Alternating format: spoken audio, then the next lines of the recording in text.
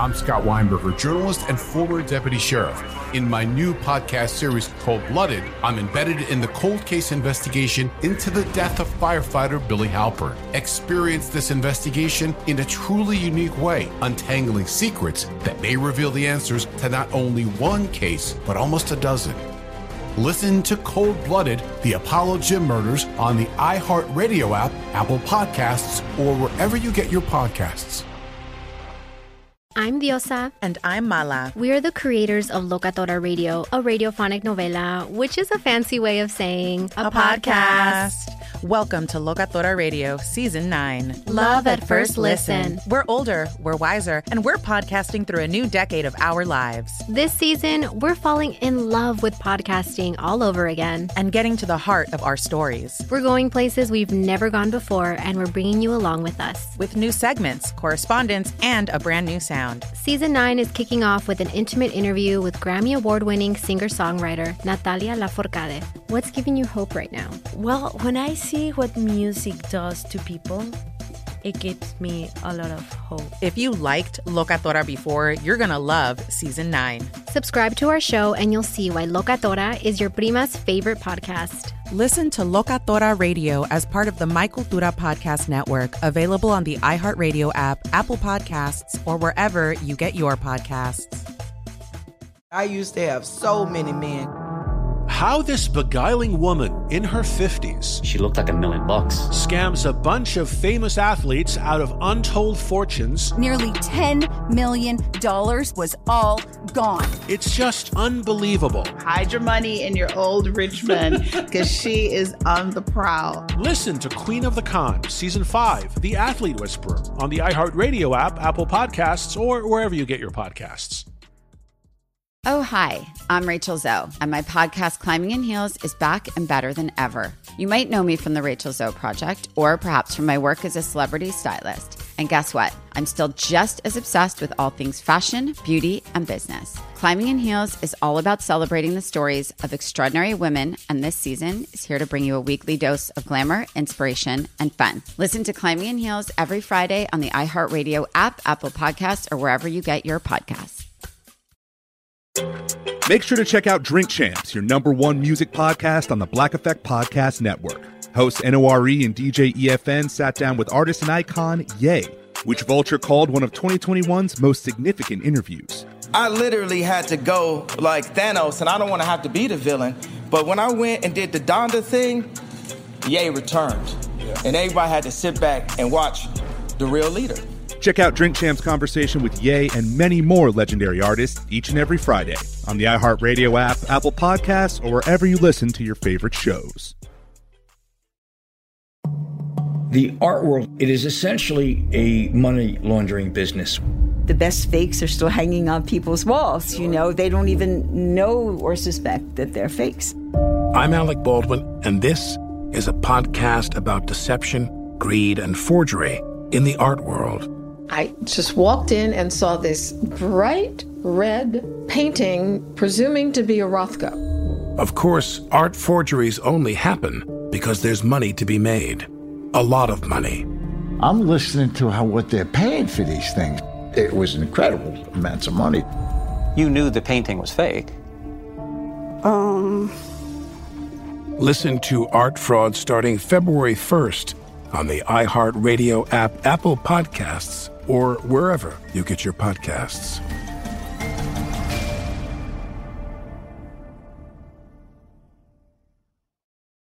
Executive producer Paris Hilton brings back the hit podcast, How Men Think. And that's good news for anyone that is confused by men, which is basically everyone.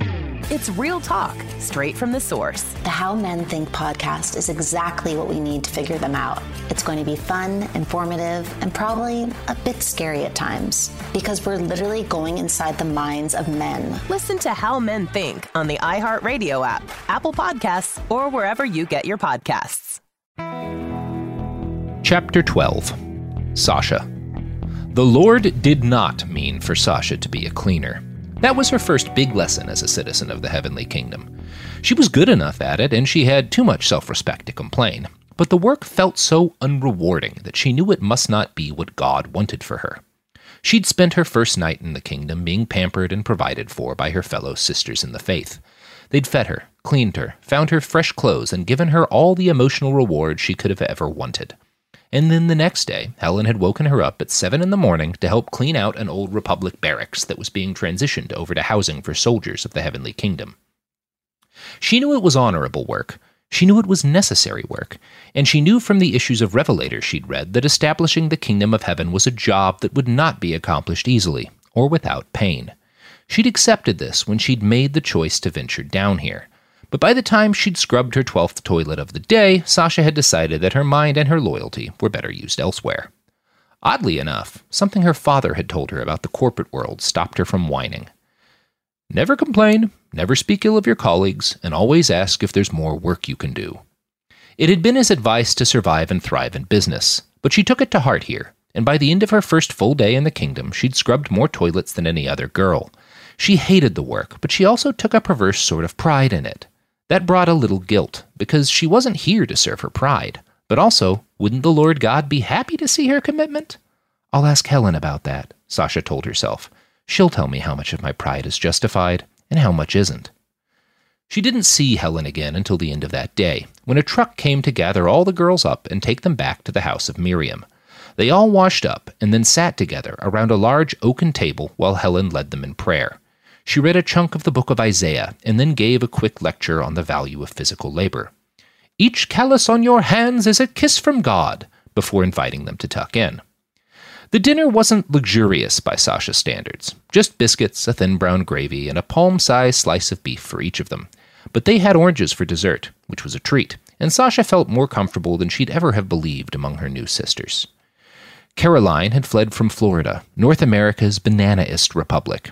She'd been shot in the arm making her way to the Heavenly Kingdom. She said almost nothing. Sasha wasn't sure if she even spoke English, but Caroline worked hard. There was an intensity in her eyes that was a little scary and humbling at the same time. Then there was Susanna, from the Blackstone Nation. Sasha couldn't help but notice she was the only black girl there. Susanna had spent most of their workday singing to herself. She had a beautiful singing voice. And then there were the 3 other Amfed girls, Emmeline, Rosie, and Anne. They'd all left a few weeks before Sasha had made her own journey. Anne had actually gone to the same middle school as Sasha. She wasn't great with names, so most of the other girls in her group were still more of a collection of smiling faces than real people at this point. But they'd all been so warm to her. There was a real effort, from all of them, to make regular physical contact. They put hands on each other's shoulders and cheeks. They hugged constantly. Sasha experienced more touching in her first 24 hours here than she'd experienced in her last 5 years in the American Federation. There was something intoxicating about being touched and feeling so cared for. The only girl she didn't like was May. Like Sasha, May was within spitting distance of age 18. She'd fled from the UCS, and she had a gift for letting people around her know when they fell short of God's standards. During their workday, she'd spent more time policing the other girls' posture than she'd spent scrubbing toilets. When Anne had hitched up her shirt sleeves, it was May who'd scolded her for immodesty. When Susanna took off her shoes and socks during their lunch break, May had yelled that she was an unfair temptation to the young soldiers walking by on the street.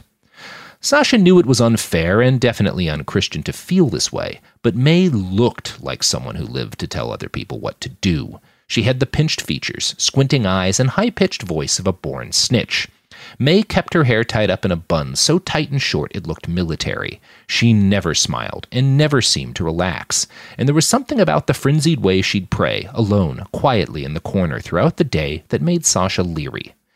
She hated that she'd noticed those things. She knew God didn't want her focusing on what other people were doing wrong. And besides, she told herself, what are you really angry about? That she's too serious about her faith? Isn't that why you left home? Gluttony is a sin too, you know, May said. Sasha realized with a start that May had addressed her. She had been eating her orange and, absent-minded and tired after a long day of labor, she hadn't realized how messy she'd been about peeling it. Her hands and sleeves were covered with the sticky juice.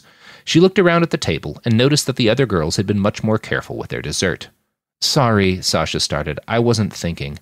May rolled her eyes and started to say something else, but Helen cut her off. It's quite all right, dear. None of us is perfect. She cast a reproachful eye at May, and we all lose ourselves in thought sometimes, especially in the wake of great change. The Lord understands. She looked out to the rest of the table, with a gaze that seemed to take in each of the girls collectively and individually. Then she spoke. We are all here because we recognize the primacy of God's word on earth, but we are no more perfect and no more beloved by our Lord than the enemies we face. Never forget that, girls. Our foes are as dear to him as we are. They must be purged when they seek to interfere with God's will, but we should feel sorrow for such losses, and we should never, ever, her eyes went to May again, let our fortune in hearing God's word bleed us of compassion or lead us to arrogance. Sasha's heart swelled at this. She'd never admired a woman more. Helen had a way of imparting wisdom without judgment, of shining a light on the truth without seeming like it was her truth alone. Helen wasn't a preacher, but Sasha had never heard anyone speak the word of God with more conviction. After dinner, they had an hour of free time to read their Bibles, share a few stories of their old lives, and drink a single cup of sweet lemon tea. By 9 o'clock, it was bedtime. Sasha was rankled a bit by the fact that she and her fellow young women were being ordered into bed at a set hour, but she was so exhausted by her day of labor that she couldn't work up much frustration over the mild injustice. Perhaps when she'd had more time to adjust, she'd bring this up to Helen. She collapsed in her bunk bed, certain she'd fall asleep in an instant. Instead, she lay awake for the better part of an hour, thinking of Alexander. She'd still heard nothing more from him, or about him. She'd asked Helen a couple of times today, and the older woman had almost seemed angry. Somehow, Sasha knew the anger wasn't towards her, and that was doubly confusing. Sasha? Anne's voice broke her reverie. The other girl was situated just below her on the bunk bed. Sasha was surprised to hear her still awake. Yes, is something the matter? No, Anne said. I just couldn't sleep. I thought maybe you were awake too. I guess we're both in the same boat then. Sasha kept her voice low, more to avoid waking any of the others than out of fear of breaking the rules.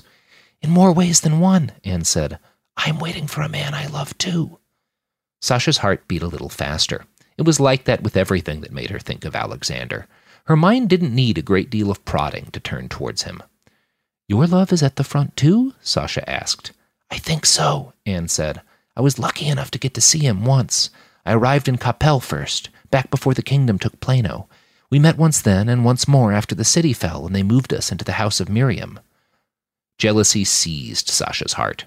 She tried to replace it with gratitude in the Lord. He'd sent her someone who can understand her pain and frustration. Wasn't that a blessing? That must be hard for you, she said, getting to see him and then being separated. The words came out a bit stilted and cold. She hoped Anne hadn't noticed. It is, Anne said, but it isn't half so rough a place as you're in. I can't imagine how anxious you must be, arriving here and not seeing him. He's not the only reason I came, Sasha said, a bit defensively. But yes, it's hard. I'm scared. I don't know why I feel so silly admitting that. It's certainly not silly, Anne assured her, but I get it. Everyone here is so focused on gratitude and God's wisdom, it almost makes you feel like a traitor for feeling afraid or unhappy. Anne's voice dropped a few decibels, as if she was ashamed of her next words. I almost feel like a liar when I smile. I don't think the Lord wants us to be liars, Sasha said, but I think being happy, or trying to seem happy, is a sacrifice we make for the kingdom. It helps keep everyone else around us strong. Anne said, and then yawned. Her voice sounded heavy with sleep. There must have been something contagious in the sound, because Sasha felt her own eyelids start to droop. That's a nice way to look at it, Anne said. I like the way you think, Sasha. Helen woke all of them up the next morning. She was gentle with it, a hand on each girl's shoulder and a word in each of their ears, but there was no mistaking that she meant now. So Sasha got up. Her feet hit the floor just as Anne took her first steps forward, towards the dining room. They all filed in, silent and groggy. The girls took their breakfasts in the form of a thick, tasteless protein shake, and then they were loaded onto a heavy, military-looking bus and driven off to a large red-brick office building. According to the bullet-pocked signs, it had once been an administrative building for the corporation that had run most of the Republic's schools. Sasha swept up bullet casings and shattered glass. She scrubbed toilets and wiped the blood off the walls and tried not to think too hard about how it had gotten there. Conversation wasn't forbidden, but there was a lot of ground to cover, and May was quick to scold anyone who dawdled. Sasha and Anne both kept moving, but they passed each other in the halls often. Each time, the other girl would favor Sasha with a supportive smile, and Sasha would return it. They broke for lunch a little after noon, stale cheese sandwiches and orange juice, but instead of getting back to work after their meal, they were met again by the bus that had taken them there. They were told to file inside. Sasha wound up in between Anne and Susanna in the middle row of the bus. It was hot. The air circulation was bad, and the smell of sweat was thick on the bus. But the windows were down, and once the bus got going, the air that blew in felt like heaven. "Lord God, I've been waiting for this all day," said Susanna. "I'd stay on this thing all night if they let me." "Yeah," Anne said. "This is actually a lot more comfortable than the bunk room, even when the power's working and the fans are on." "Does the power go out a lot?" Sasha asked. She felt dumb for even giving voice to the question, but her seatmates didn't treat it like a stupid question. "Not a lot," Anne said, "but we'll lose an hour or two most days, and it can be out for quite a while when Austin gets a drone through." "That doesn't happen often," Susanna assured her. "I've been in the kingdom 10 days, and we've only had to take shelter once." "Twice for me," Anne said, "but I've been here almost 3 weeks." "I'm not scared," Sasha assured them. "I'm just curious." "You should be scared," Susanna said. "It sucks." It wasn't a long ride, and Sasha was embarrassed at how long it took her to realize the destination. This was the same route they'd taken from the house of Miriam, just in reverse. She and the other girls were being taken downtown. Once she got a good look at the gallows, she understood why. There were 6 people lined up in front of the little stairway that led to the platform. They looked like prisoners. Susanna looked just as confused as Sasha, but Anne seemed to understand what was going on. She scrunched her face in disgust. "Oh no," she said. "I hate it when they make us watch this." The 2 martyrs who'd guarded them all day opened the doors and told them to form up outside of the bus. Sasha did as she was told, while grabbing as many long looks at the gallows as she could manage. None of the people who stood out in front of the platform looked like soldiers or robber barons or much of anything at all. They just seemed young and scared. "Fags," the martyr standing next to the driver at the bus door grunted as Sasha stepped past him. He waited until the other girls had all filed off the bus before he stepped around to stand in front of them. Sasha hadn't paid the man too much attention during the day because, in truth, he scared her. He looked old, over 40 at least, and his face was heavy with scars and tattoos. There were faded blue crosses inked on each of his forearms. There wasn't much skin visible under his armor and helmet, but the skin she could see was tanned red like leather. His eyes were cold and seemed fixed into a permanent squint. When he addressed the group, it was with a voice that sounded like it came to them through a filter of gravel and glass. "These people," he said, and spat after the word people, "are gender traitors." There were a few gasps from among the crowd. He continued, "It took us a while to crack into the Republic's old files, but we finally got a list of all the fags who refused to accept their God-given gender. They thought surgery could hide them, but there's no hiding the truth from the eyes of God or his true servants, and there's only one fair punishment for someone who turns their back on natural law." Sasha's heart started to pound. She'd known, of course, that Pastor Mike didn't approve of transgenderism, of gender change, surgery, of homosexuality, or of anything else that didn't fit into the neat biblical lines of what a man and a woman ought to be. But he'd always phrased his objections with such compassion. Queer and trans people weren't monsters deserving of death. They were victims of the fallen secular world, same as anyone else. Sasha agreed they needed re-education, but this... The crowd, perhaps 300 strong, cheered as the prisoners were led up to the gallows. Sasha's heart beat like a bass drum. She couldn't hear anything else. The voices of the crowd, of her sisters, faded behind the beating sound of the blood that coursed through her head. But her eyes continued to work, and she watched in horror as they fit nooses around each victim's neck. The young people cried and screamed and begged, but the martyrs paid them no mind. Some of them chanted in tongues while they prepared the killing machine. Sasha saw joy in their eyes. She found it revolting. Before long, they'd finished their preparations, and 6 people were strung up on the gallows before the brays and cries of the crowd. Sasha didn't think it was possible for her heart to beat any faster, but it kept speeding up. She felt lightheaded and nauseous, and a little like she needed to go to the bathroom. Her knees grew weak, and she found herself leaning on Anne. The other woman looked almost as scared as Sasha did, but she weathered it better. She put an arm around Sasha, supporting her, and the 2 of them looked on as the executioner called out and pulled the lever that sent 6 human beings dropping down to dangle until they were dead. The snap of their necks was the only thing Sasha heard above the sound of her own pounding heart.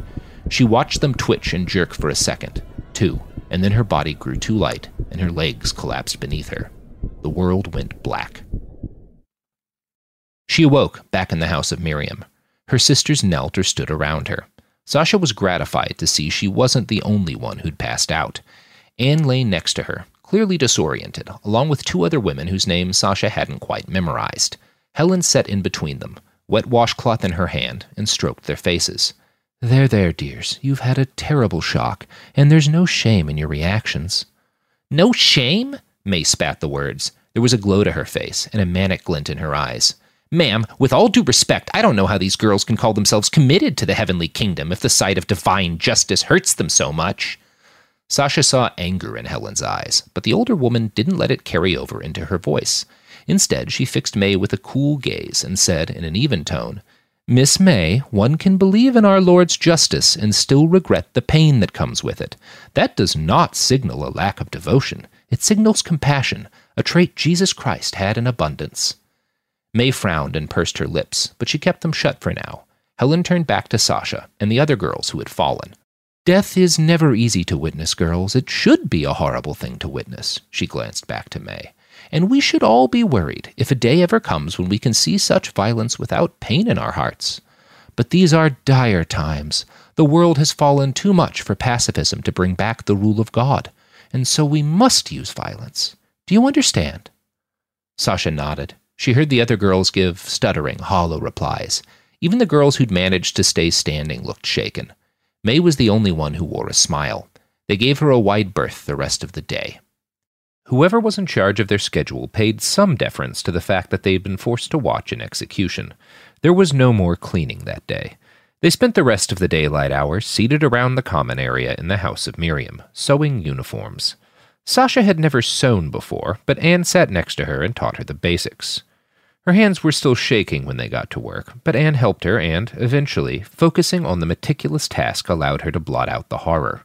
Once she got a good grip on the basics of what was required of her, she was able to lose herself in quiet, productive flow. She was almost disappointed when Helen called them to dinner. They ate the same food as the day before. They prayed, and then they had an hour of relatively free time. They couldn't leave the house of Miriam since it was after 8, but they could talk. Sasha gravitated naturally to Susanna and Anne. The topic of conversation turned at once to the execution. "Is that always what it's like?" Susanna asked. Anne nodded. Her voice shook a little when she said, "I passed out last time, too. I thought it'd be easier the second time around, but it really wasn't." "It feels wrong," Sasha whispered. She glanced over to May, who was holding court with a few of the other girls at the other end of the common area. "I'm not saying it's okay, what those people were doing, but surely they deserved a chance to repent." Susanna nodded. "I don't think Jesus would want us to murder people just for being wrong. It's one thing to kill an atheist or an apostate who's attacking you. It's another thing to just," her voice caught a bit, "hang people." Anne shook her head in an absent sort of way. "Kyle told me it was necessary." "Kyle?" Susanna asked. "My intended," Anne said. "I watched the first execution with him. When I passed out, he was so sweet. I came to when he was holding me, petting my head." Anne's eyes shone with love, and Sasha had to fight hard to keep the jealousy from her own face. "He explained that the heavenly kingdom couldn't afford to re-educate the fallen. They are too many, and we are too surrounded. If someone is capable of changing, God will know, and he will ensure they get their just reward in heaven." Sasha was not entirely convinced, but she also wasn't willing to argue with Anne. It felt a little dicey just admitting her continued discomfort with the executions. So she stayed quiet, and the talk turned to more comfortable matters. What they expected from the next day's work, and what sort of lives they'd lead when the fighting was over, and they were settled down with the gallant warriors they knew they'd marry. Soon the girls all filed off to their small, snug beds. After a long day of work and stress, the bed felt so good that it made Sasha feel guilty. Alexander was fighting right now. He'd surely seen more death than she had, and he didn't have the option of fainting or crying about it. As she drifted off to sleep again, Sasha promised herself that she would never faint or cry out in the face of death again. If this was the way God had ordained his kingdom must come, she owed it to herself and to her Lord to stand and see it. The next day, they all went back to the same battered administrative building as the day before. Sasha scrubbed and swept, ate her lunch, and got right back to work. She forced herself into enthusiasm for the menial labor with the same discipline she'd used when it had been time to study for an exam in a class she hated. The same tactic worked in both high school and the heavenly kingdom. About 2 hours before the end of their workday, Sasha's rhythm was interrupted by the sound of a crash and a scream from one of the girls in the bathroom next door to the room she was in. Sasha dropped her scrub brush and darted over. She was the first one into the room. It took her a moment to piece together what must have happened. Susanna had been scrubbing a sink that had been badly damaged by shell fire. The sink had collapsed while she'd scrubbed it, and a jagged edge of porcelain had torn open the girl's hand. There was already an enormous amount of blood by the time Sasha arrived. Susanna looked pale. She'd backed up against the wall and was just screaming wordlessly. Sasha had taken 3 semesters of pre-med classes in the last 2 years. She had a good basic instruction in first aid. She pulled her shirt off over her head and wrapped it around the gash on the other girl's hand. It was the spare shirt she'd brought from home, and it had an antimicrobial weave that should make it relatively safe as a wound dressing. She pulled it tight, wadded the extra fabric up over the wound, and applied as much pressure as she could. Susanna kept screaming, but the flow of blood from her wound slowed. "Breathe with me," Sasha told Susanna as she stared into the other girl's eyes. "In," she inhaled, "and out," she exhaled. She repeated this several times, until Susanna stopped screaming and started breathing in time with her. Several of the girls had crowded around the entrance to the bathroom at this point. When Sasha glanced up, she could see May's face in the back of the crowd. She looked disgusted, probably at the fact that Sasha had torn off her shirt. "Please call for the martyrs," Sasha asked no one in particular. "Tell them Susanna needs medical attention. I don't think she has any clotting agents in her blood." No one moved, so Sasha locked eyes with Anne and told her, "Please go now. We shouldn't take any chances with a wound like this." Anne nodded, broke away from the gawking group, and stumbled off to find help.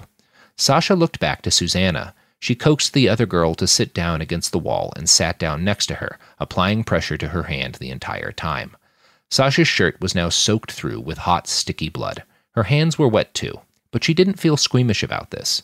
She'd expected to after her reaction to the hangings, but somehow the sight of all this blood actually calmed her. She knew what to do here. It felt good to take effective action. The martyrs arrived a minute or so later, with a medic close behind. By that point, Susanna's bleeding had stopped entirely. The medic was impressed, and he said so. "You have some kind of training, ma'am? You handled this very well."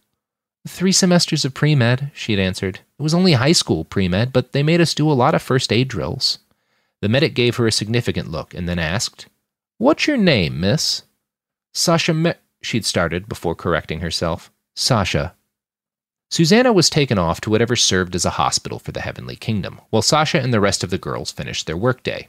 It was uneventful after that, but the other girls' attitudes towards her seemed to have shifted.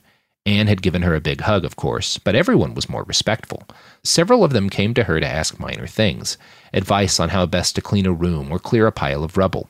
At one point, Sasha had divided 4 girls up into 2 teams to remove a huge amount of shattered glass. While she'd directed the effort, May had walked by the room and butted her head in. "Just because she knows a little first aid doesn't make her a foreman," she sneered. The other girls didn't pay May any mind. They left for the day at the usual time and arrived back at the house of Miriam in the early evening. Helen was waiting for them at the door. Behind her stood an older man in a white lab coat. He had a cross pinned to his lapel and a larger red cross on his armband. As the girls all filed into the building, Sasha saw Helen point to her and whisper something to the man. He nodded. "Miss Sasha," he called out as she headed to her seat at the dinner table. Sasha peeled off and approached him. Helen stood nearby, distant enough to make it clear that this conversation was between her and the man, but close enough that her presence provided a warm kernel of certainty and support. "Yes?" Sasha asked. The man had a sharp, narrow jaw and a long nose. There were deep bags under his eyes, and his hair was at the grayest end of pepper gray. He wasn't very large, but he used his physicality well. He moved like he was used to controlling the room. "Sasha, I'm Dr. Brandt. One of our medics was very impressed with your work earlier today on the injured girl." "Sir, all I did was try to staunch the bleeding. Anyone could have handled that. It didn't require any special knowledge." "No," he interrupted her, "it did not. The knowledge of how to stem bleeding is not rare or special. But the willingness to jump in during an emergency and to get blood on one's own hands is rather rare. I understand you have some form of medical training?" Very little, sir. I took 3 semesters of pre-medical courses in high school. I was thinking about a medical career before I...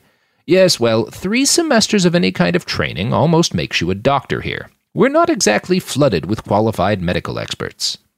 Dr. Brandt lacked Helen's gift for interrupting without seeming rude. But he was clearly a busy man, and the fact that he'd offered praise made it hard for Sasha to take offense. "Miss Helen," he snapped back at the older woman, "I'm putting this one on special duty. Would that be all right?" "Of course, Dr. Brandt," Helen said. She smiled at Sasha, and there was honest pride in that smile, more pride than she'd ever seen in her mother's eyes. Sasha resisted the urge to tear up in response. Dr. Brandt turned to Sasha next and asked, "What do you know about the people of the road?" She frowned. Posthumans were a popular topic of discussion in her high school. Sasha had seen Wasteland Warriors a couple years back and been as enthralled as everyone else. But her school curriculum didn't talk much about them, and definitely downplayed their influence in the rest of the continent. Her father had called them a bunch of idiots dancing around the desert, doing drugs and robbing people. She decided to use a variant of that for her answer. "They're drug-addled pagans, fornicating and spurning the will of God." Dr. Brandt smiled. He had such a serious face and such stern features that Sasha was shocked by the honest kindness of that smile. "I'd say that's basically accurate," he chuckled. "Perhaps even a bit charitable. It turns out one of these groups sent some emissaries into Plano just before the city fell. They were on some trade mission. They wound up getting stuck in a pen with a few other prisoners. We didn't even realize who we had until their people contacted us and demanded their release." Sasha's eyes widened. All she could think of were the grainy video fragments from one section of Wasteland Warriors. It was supposedly a recording of an attack on an Aegis Biosystems convoy headed from Milwaukee to Denver. The convoy had been well armed, but it had been taken apart in a matter of seconds. The assailants moved so fast that the documentarians had needed to slow the video to make them visible as anything but flashes on the screen. How could something that fast and deadly be captured? Dr. Brandt answered her question before she could ask it. "I'm going to guess you're wondering how we managed to capture 3 of those Frankenstein abominations." "Yes, sir," Sasha said. "Well," Dr. Brandt popped the glasses off his face and buffed the lenses on his shirt while he spoke. "Most members of any given group aren't quite like that. Oh, they're all pagans or atheists, or some kind of heathen. They have a lot of aesthetic modifications, LED tattoos and body lighting and some sensory upgrades, but few of them have military-style implants." "I see. As you know, cities and civilized nations tend to ban those implants within their borders." Dr. Brandt slid his glasses back into place on his nose.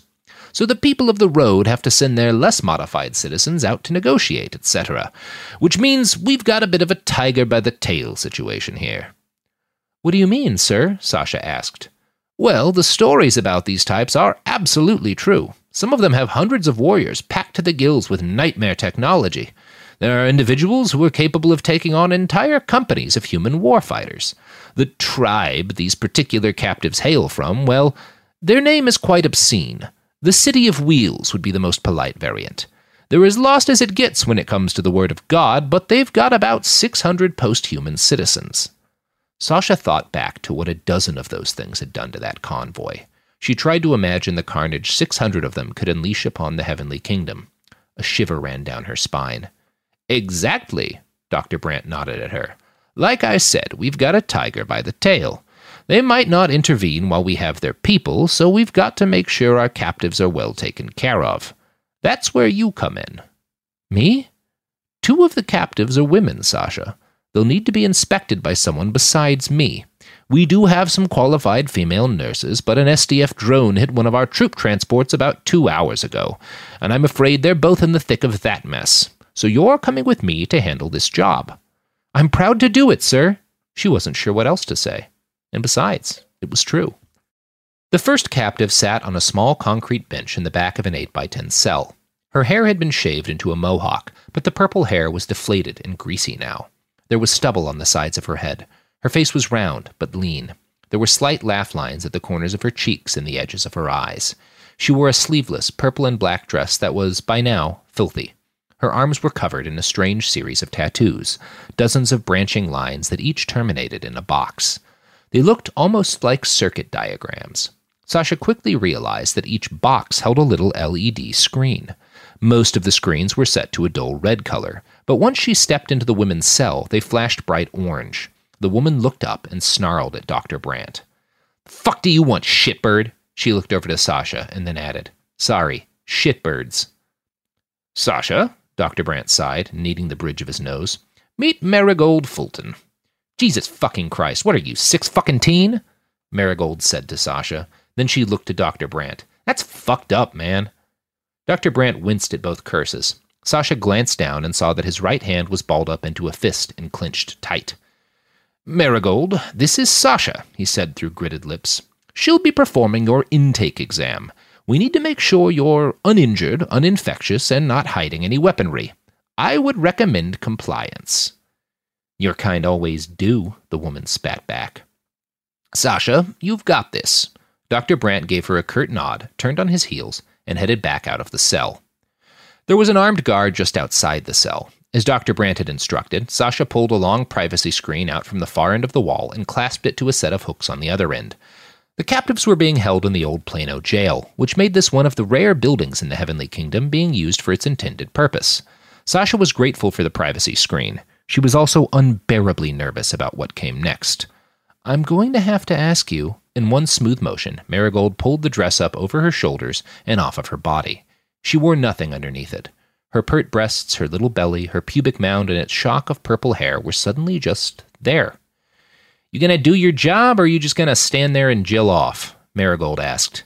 What, Jill? Marigold gave a harsh laugh. It's a synonym for masturbation. Lady masturbation. You don't do that, do you, sugar? I'm gonna guess the Heavenly Kingdom frowns on girls having fun without the help of boys. Sasha grimaced. The Heavenly Kingdom doesn't frown on women having fun, but it does encourage self-control. Master, what you're talking about, it's a distraction. It's worldly. Marigold whistled in mock surprise and said, spoken like a lady who truly needs an orgasm. What I need to do is draw some of your blood and some of your saliva, and then perform a cavity search. Marigold's lips curled up into a cat-like smile. She opened her legs. Sasha had seen other women's vaginas before, but only in textbooks and movies. This was the first time she'd found herself staring directly down the barrel of one, so to speak. She gulped. Ah, darling, am I your first? Don't be scared, I got some crumb in me, but I never wound up putting defensive teeth in there. Now, my friend Topaz. Stop. I know what you're trying to do. Just stop. Sasha hadn't thought the woman's smile could get any wider, but it did. And what am I trying to do, child? You're trying to fluster me, to distract me. Or, Marigold rolled her eyes as she replied, I'm bored. You fucks have kept me in one holding area or cell or another for almost a week. I spent 3 days shitting in the corner of a gym, but at least Rick and Thule were there too. The woman's smile softened. For a moment, she looked troubled, vulnerable. You don't have any idea where my people are, do you? Sasha shook her head. She felt guilty for some reason. That was stupid. She hadn't done anything wrong, but she felt the need to assuage the other woman's fears. I'm sure they're all right, though. We wouldn't execute them just for being in the wrong place at the wrong time. Marigold snorted. Maybe you wouldn't, love. Your friends, though? I've seen your gallows. It doesn't seem like the kind of thing someone builds just for show. We have a right to enforce our laws. God's laws. What am I doing? Defending the kingdom to someone who's clearly blind to the word? Sasha shook her head. She opened the blood testing kit Dr. Brandt had given her and stepped back towards Marigold. Look, I've got to do this. Just hold still and it'll be quick. It was. The other woman offered no resistance. When Sasha told her to stand, she stood. When Sasha reached a gloved hand up inside her to search for foreign objects, Marigold said nothing. She didn't even flinch. Instead, she kept her eyes locked on Sasha's. The other woman barely blinked. In about 2 minutes, Sasha had finished her examination and collected her samples. She started to step back, but Marigold's hand shot out, whip fast, and grasped her around the wrist. Listen.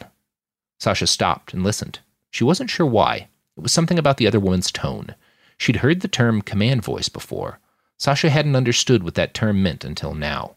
When Marigold spoke again, it was in a hushed tone, barely more than a whisper. I don't know what brought you here, but you're obviously smart. You don't have those dead zealot eyes. She jerked her head in the direction of the guard outside. When I mentioned the gallows, you looked fucking ill. I'm going to guess you haven't been here long. You're probably having second thoughts. Help me get my people out of here. If we can get back to my city, you'll be safe. We'll take you wherever you need to go. Sasha wasn't sure what to say. She should have slapped the other woman, or spit in her eye. But she didn't. Don't say anything. You'll be back here, I promise. Think about what I've said. Think about where you are. Just fucking think. She let go. Sasha stepped back. The two women locked eyes for a long moment, and then Marigold grabbed her slip dress off the floor and slid it back down her thin frame. Sasha unclipped the privacy curtain and headed back out into the hallway. The other woman captive, Thule, was tall and muscular. She had a wide face with cheekbones so sharp they were almost jagged. Her skin was a dusky brown. Her eyes were alert and moved rapidly between Sasha, Dr. Brandt, and the guard who led them into the room. "Her name is Thule," Dr. Brandt said, "and she's probably going to threaten you. Pay her no mind." He turned away and left, while the guard stayed behind and kept a close eye on the tall woman. Sasha was scared to approach Thule at first. The woman's forearms were corded with muscles, and she had biceps that looked as broad as Sasha's thighs. But the woman didn't move an inch or say a word the entire time Sasha worked on her. Thule didn't even blink. She complied to every one of Sasha's requests without eye contact or any other form of acknowledgement. The woman seemed dead to the world. Somehow, Thule's quietness and seeming stupefaction were more uncomfortable than Marigold's aggressive words. Sasha finished her work in short order. Once the last vial was sealed and her gloves removed, she took a final look at the captive. "I hope you get back to your home soon." Sasha immediately regretted the words. "This woman is the enemy. Why would you try to comfort her? She won't even look at you." Thule let out a dull laugh. She had been so silent earlier that it shocked Sasha. The other woman turned her head and stared at Sasha. "I will return home soon, and fire and blood will come to this place because you've held me here. You're a dead woman walking. Enjoy the last beats of your heart." Sasha didn't know what to say. What could you say to that? So she took her samples and left. Dr. Brandt dropped her off outside the house of Miriam and told her he'd send a jeep out tomorrow morning to take her to the hospital. Sasha thanked him and headed inside. The other girls were already almost finished with dinner when Sasha sat down and joined the group. She gave a quiet smile to Susanna and nodded at the other girl's bandaged hand. When dessert, a banana this time, was over, Miss Helen took Sasha aside while the other girls broke off to read their Bibles and drink their nightly tea. "I have some news for you." "Yes, ma'am?" Sasha asked. "Alexander has been rotated back from the front, and—" That strange look of mingled frustration and anger crossed Helen's face again. "You'll be able to see him tomorrow, after lunch." Sasha's heart pounded, an excitement that made her feel guilty and elated at the same time. "I'm afraid it won't be a long visit," Helen continued, "but you'll have a bit of time with him." And then Helen sighed again, just a little. Sasha was sure she wasn't supposed to have noticed it, but Miss Helen's eyes looked a bit watery. Sasha was so happy, so excited, that her brain glossed over this fact. Instead, she gave Miss Helen a hug. It wasn't nearly the first one they'd shared, but this was the first time the older woman seemed hesitant in returning it. But she did, after a moment, and Sasha's joy-drunk brain rode over any sense of doubt she ought to have felt. Sasha buzzed with uncontained energy the rest of the night. Sleep was near impossible. She tossed until the small hours of the morning, turning over her memories of chat conversations she'd had with Alexander. His face felt so clear and real in her memory that she could almost touch it, and tomorrow she'd be able to do just that. Sasha finally passed out about 2 hours before Helen came round to wake them up. She should have been exhausted. Instead, she found herself out of bed, feet planted firmly on the ground, before her mind was even fully awake. Her subconscious was that eager to start the day. She rinsed herself with extra care that morning. May seemed to notice the added effort she put into primping and called her out for it. "You're not working at the hospital to snag a doctor," she sneered. "You know that, right?" Sasha tried to ignore the comment. Susanna, whose hand was still bandaged from her injury the other day, spoke up in her defense. "There's nothing wrong with being extra clean, May. It's probably important for the work she's doing over there. Sasha's dealing with wounds and stuff. She's not scrubbing toilets like you." Sasha was gratified by how that made May's face blush. She flashed Susanna a grateful smile and shuffled out of the washroom as quick as she could manage. She headed outside and took in her first deep gulp of the cool morning air. Cool might have been too strong a word to use, but the fresh air felt good on her skin. It only took her a few seconds to spot the battered and dirt-specked Jeep Dr. Brandt had sent to pick her up. A young man, maybe as young as her, with a weak chin and an acne-pocked face, sat behind the wheel. Sasha waved to him, ran up, and hopped in. It wasn't a quick ride to the hospital. Large sections of the road were destroyed, blocked by rubble, or jammed with traffic from refugees entering the Heavenly Kingdom. Seeing that had gratified Sasha. More souls coming to God, she thought. For the most part, she lost herself in thoughts of Alexander until, 40 minutes later, the Jeep rolled to a creaky stop in front of the medical city of Plano. The enormous hospital complex looked badly damaged and largely abandoned. Many of the windows had been shot out or shattered by large blasts. Several buildings had chunks of wall and roof that had fallen in. But there were lights on in many of the windows, and the hum of generators filled the air of the front courtyard. Dozens of people milled about, filled with purpose, running wires and wheeling patients. Sasha was excited at the thought that she might get to do some actual work in a functioning emergency room. When she found Dr. Brandt, he quickly disabused her of those notions. "We're doing all right today. What I need you to do is come in here and help me catalog which medicines have spoiled." The power had gone out during the fighting for the city, Dr. Brandt explained, and the medical storage room had been without refrigeration for almost 2 days. He showed her how to check medical vials for signs of spoilage, handed her a clipboard to mark her findings, and told her to get to work. It was a menial, painstaking task, and Sasha found herself missing the hell out of cleaning. She hated it, but she devoted herself to the work, and, minute by minute, the time passed. Eventually, it was time for her meeting with Alexander. Sasha pulled herself away from the rows of vials and jars and blister packs and headed outside, to where she knew the Jeep would be waiting. Her driver that afternoon was a different martyr, slightly older but still young. She was so preoccupied with thoughts of Alexander that she almost forgot to greet the man. He didn't seem to be in a talkative mood either, though, and they rode in silence back to the center of town. Sasha was so focused on the butterflies in her stomach and trying to catch glimpses of her hair and face in the rearview mirror that she didn't notice the crowds thronging downtown until the Jeep rolled to a stop and it was time for her to disembark. A familiar sense of queasy dread gripped Sasha's guts as she exited the vehicle and looked out over the crowd. They were converged around the gallows once again. Sasha craned her neck, and she was able to see 4 men in filthy, tattered rags standing before the killing instrument. It took her a second to recognize 2 of the men as the porters who'd first unloaded her from the crate. An older, bearded martyr in jet-black body armor stood before them. He held a Bible in one hand and a formidable-looking handgun in the other. Sasha started to push her way through the crowd for a better look. She hadn't made it far when the bearded martyr addressed the crowd. "These 4 men were all once employees of the secular abomination that calls itself the Republic of Texas," he said in his booming stentorian voice. "The heavenly kingdom offered them mercy in the form of indentured servitude. All we asked," he scanned his eyes across the crowd, the left corner of his lip curled up into a slight growl. "All we asked for was their honest, obedient labor, and they repaid this mercy by stealing food and supplies meant for the heavenly kingdom's brave soldiers." He lifted his big pistol up into the sky and fired off 4 shots in quick succession. "These men stole from God! There is only one proper punishment for such a sin." He turned back towards the gallows and nodded at a hooded martyr who stood behind him with a hand on the thick wooden lever that operated the whole grim apparatus.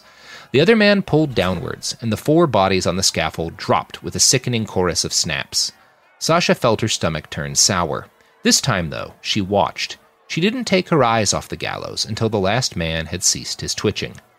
"It's not a pleasant sight, is it?" That voice. Sasha recognized it immediately. It was the voice she'd heard 100 different times over her deck, hidden up in her room back in the Amfed. It was the voice of the first man she'd ever really loved. It was Alexander. Sasha turned around, and her heart nearly burst at the sight of him. He was tall, broad, and muscular in a way that somehow seemed comforting and not scary. His mop of curly brown hair, lopsided smile, and round, permanent jawline were all exactly as she remembered from their dozens of chat sessions. He wore olive green fatigues that looked stained and burned in a few places. His hair was greasy, and there were great big bags under his eyes. But he was here. He was real. She collapsed into him. Before she realized it, she'd started to sob. "I love you, I love you, I love you. I thought you were dead, I love you." He hesitated for several long beats before he returned her embrace, but he returned it with gusto. His hands crept down, from her sides to her buttocks. He squeezed her. It was a gesture she'd fantasized about several times in her weaker, more carnal moments. It was not something she'd expected a godly man like Alexander to do out in public, surrounded by people, in the immediate aftermath of an execution. Sasha pulled back and coughed in surprise. She didn't say anything, though. She didn't want to mar their first meeting with that. And she also remembered something Pastor Mike had written in Revelator, that the beastly nature of man must be salved by the goodness of women. Alexander had just spent several days up at the front. He must have seen terrible things. It was understandable that his self-control would not be at its peak right now. Still, she didn't like the way he looked her up and down. There was something of the wolf in his eyes. It was not the look she'd dreamed of seeing. But then he spoke. "Sasha, I'm so proud of you. I didn't know if I'd ever get to see you here. I wasn't sure if you'd be willing to truly commit yourself to our Lord, but I prayed that you would, and now, by the grace of God, you're here, and you're even more beautiful than you looked online." Sasha blushed. How could she not? "Look," he waved a hand towards the gallows and the bodies. "Things are still sort of a mess around here, but I know one cafe nearby is up and running again. I've got enough ration tokens to get us both a cup of coffee. What would you say to that?" "I'd say yes," she smiled at him. Her earlier reservations dissolved as she took his hand and followed him down the street, past the gallows and the dispersing crowd and towards the cafe. In a minute they were there. It was a small place. One rectangular room with a coffee maker, a half-dozen tables, and an outer patio area with another half-dozen tables. There was a generator, power, and air conditioning inside, so they sat there. Alexander ordered them 2 large cups of black coffee. He sat down while he waited for their order and stared into her eyes. She stared back. For a while, that was all they did.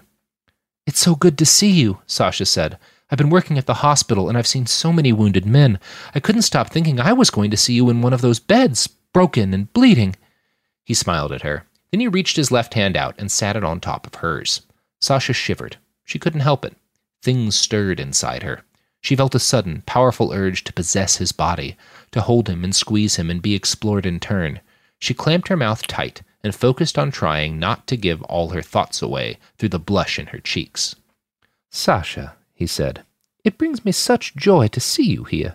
And don't worry, I know the situation at the ladies' barracks is rather primitive, but I'm talking to my commanding officers. As soon as we get married, you'll be a part of my household. We'll be able to live together. We'll build a life, and that life will help build the heavenly kingdom."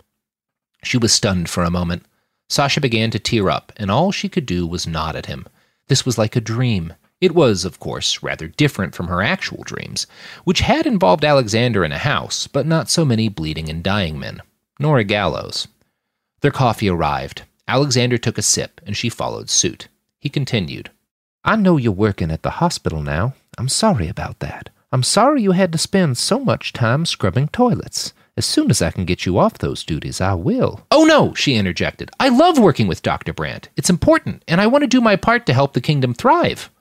Something passed across Alexander's face. It looked like irritation, perhaps at her interruption. But it was gone quickly, and his smile returned. "That's admirable, Sasha. You're a remarkable young woman. If that's what you want, I'm sure you can continue to help out there until you're with child." "With child?" Sasha felt guilty for the horror in her voice. Of course she wanted children, she just didn't want them now, or particularly soon. Alexander nodded. "We must be fruitful and multiply so the heavenly kingdom can remain and expand." His smile was so warm, so kind. "I know you've read more of Pastor Mike's writing than I have, Sasha. You're a very smart girl. But God made you to bring forth more children. You wouldn't want to delay your purpose, would you?" Maybe a little, she thought. "No," she lied. "Good," he smiled again. "And don't worry, you won't have to do it alone. Malia already has a child, and Adelaide's 2 months pregnant. They'll help you too." The world stopped. At least it did for Sasha. She could tell people were still moving around her, but Sasha's reality had shrunk to the pounding sound of her heart and a twisting in her gut. Adelaide? And Malia? Alexander gritted his teeth. There was something almost practiced in the way he said what came next. "Adelaide and Malia are my wives, as you will be." Alexander, you didn't say anything about... The evidence keeps pouring in. At this point, the facts are undeniable. It's an open and shut case. Monopoly Go is the most fun you can have in a mobile game. Millions of people pass Go every day because this game is always bringing something new to the table. Countless crazy tournaments you can join with your friends as partners or teams. Constantly changing challenges like money sprees or treasure hunts that keep it fresh with new wild mini-games. Timed events offering bonuses like massive multipliers or rent frenzies to help you get huge rewards. And there's so many rewards to discover. Rare stickers you can trade with friends to complete albums, delightful emojis to taunt people with when you raid their riches, unique playing pieces, and so much more. The verdict is in with Monopoly Go. There's something new to discover every time you play. So don't miss out. Go download it now for free on the App Store and Google Play. My favorite spring cleaning takeaway is the post-clean clarity you get. Wow, how have I been living like this? It's kind of like when you find out you've been paying a fortune for wireless, when Mint Mobile has phone plans for $15 a month when you purchase a 3-month plan. Wow, how have I been affording this? It's time to switch to Mint Mobile and get unlimited talk, text, and data for $15 a month. Say bye-bye to your overpriced wireless plans, jaw-dropping monthly bills, and unexpected overages. Mint Mobile is here to rescue you with premium wireless plans starting at $15 a month. All plans come with high-speed data and unlimited talk and text delivered on the nation's largest 5G network. Use your own phone with any Mint Mobile plan and bring your phone number along with all your existing contacts.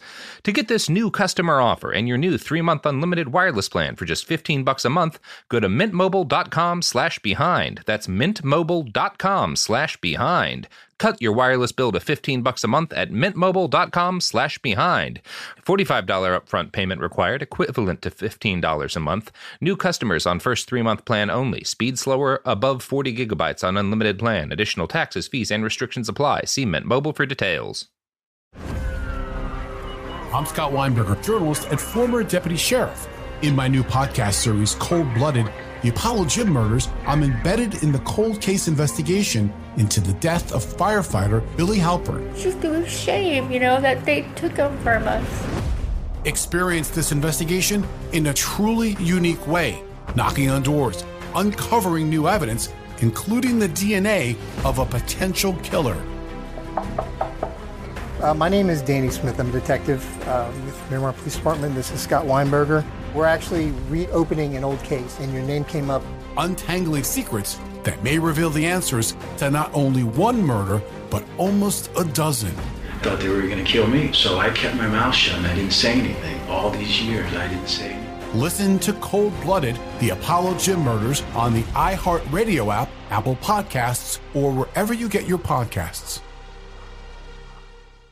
Get emotional with me, Radhi Devlukia, in my new podcast, A Really Good Cry. We're going to talk about and go through all the things that are sometimes difficult to process alone. We're going to go over how to regulate your emotions, diving deep into holistic personal development, and just building your mindset to have a happier, healthier life. We're going to be talking with some of my best friends. I didn't know we were going to go there on this.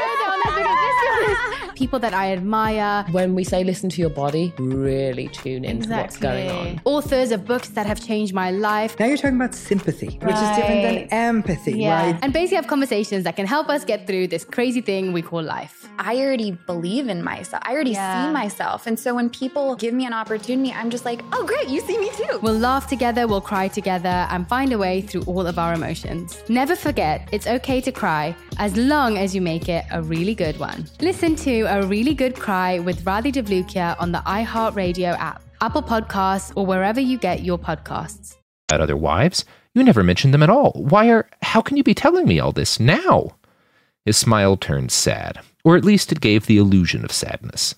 Sasha was still too shocked for anger. She felt like a hole had just been knocked in her heart. She knew she should be angry, but she also felt like there must be something missing, something she didn't understand yet. Alexander was a sweet boy. He wouldn't do this to her. Look, he said, I'm sorry, this is never easy. You understand how important the heavenly kingdom is, Sasha. Nothing in the world could matter more, and the kingdom will not survive without people like you. One of my jobs here is to push young women like you to take the terrible risk of coming here. And so you lied? She croaked, barely able to believe what was happening. You poor false witness, Alexander. I did not lie. His voice hardened, and so did his eyes. I did not tell you about every aspect of my life here, but I did not lie. He sighed, took a sip from his coffee, and continued.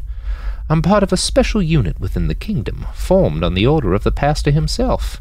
He calls us Jacobians. It is our job to seed the next generation of martyrs. We take personal responsibility for the kingdom's expansion. Finding you and bringing you here was one part of my work in this great cause. If I'd told you every detail about life here, every single thing, you wouldn't have come, and your soul would have stayed in jeopardy. He took another deep, arrogant sip of his coffee. I'm sorry if this hurts you, but it was for the greater good. We must sometimes do distasteful things to serve God's design. Sasha's vision went red. She stood and, without thinking, grabbed her now lukewarm mug of coffee and splashed the whole thing in Alexander's face. He yelled at her and sputtered like a goldfish, but she was already up and heading for the door.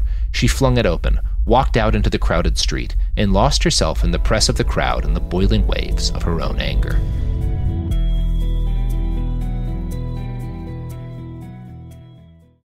The Black Effect Presents features honest conversations and exclusive interviews.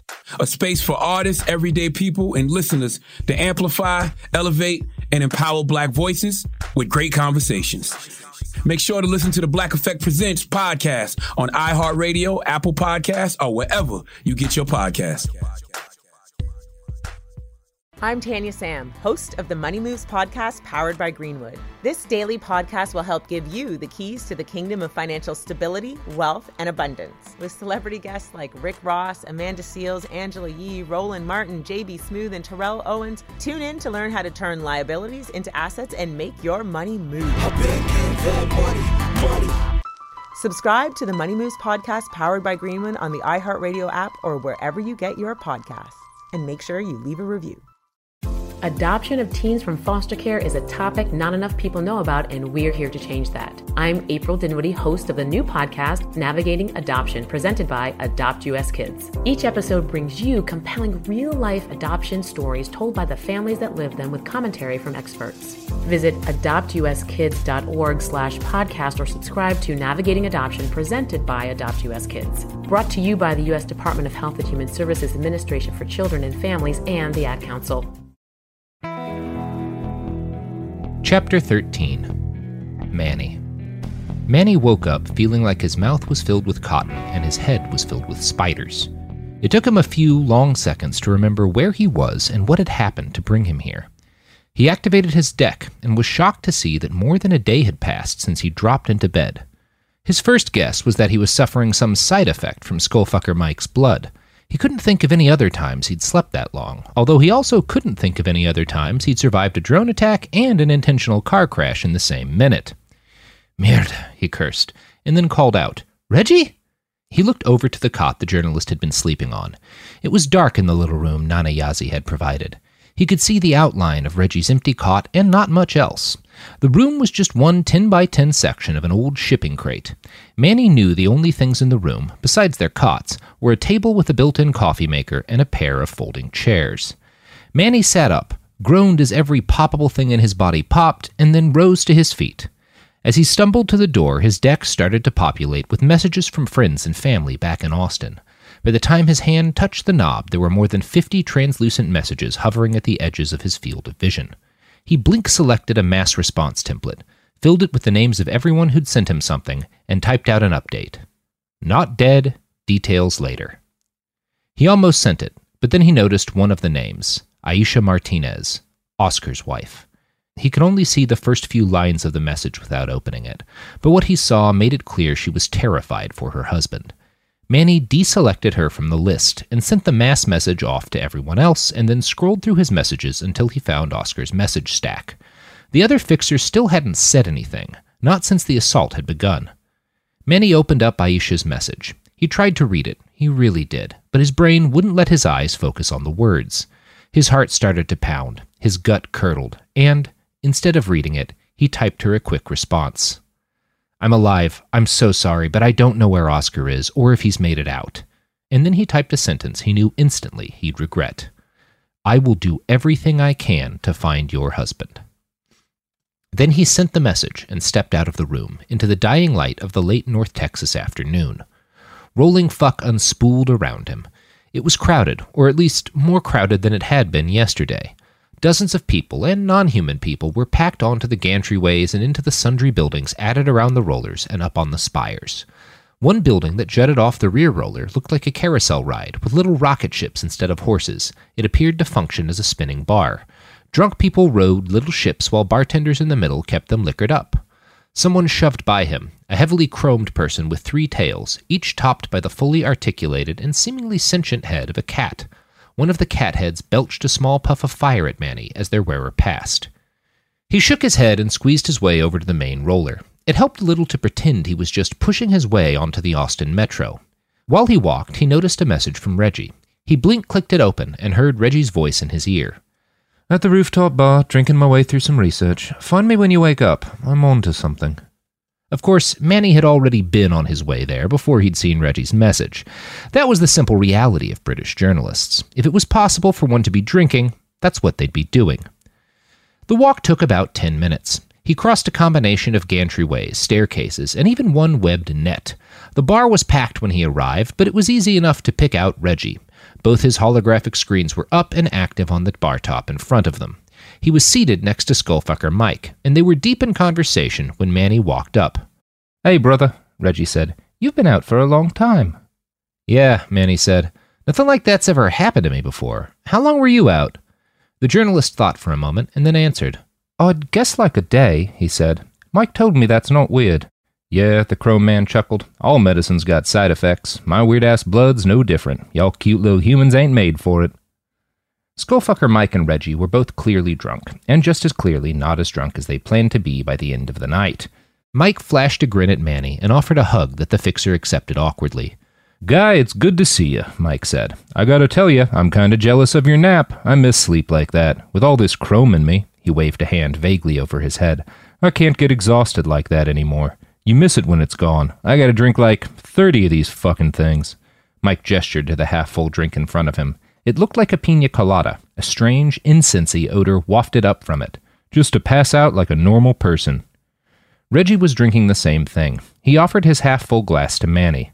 "These things are the best, man. Vodka and opium coladas." "They got a little bit of THC in them, too," Mike added in a high, sing-song voice. Manny waved them off. "I'm good, thanks. I just woke up a minute ago. I probably shouldn't immediately take 3 different drugs."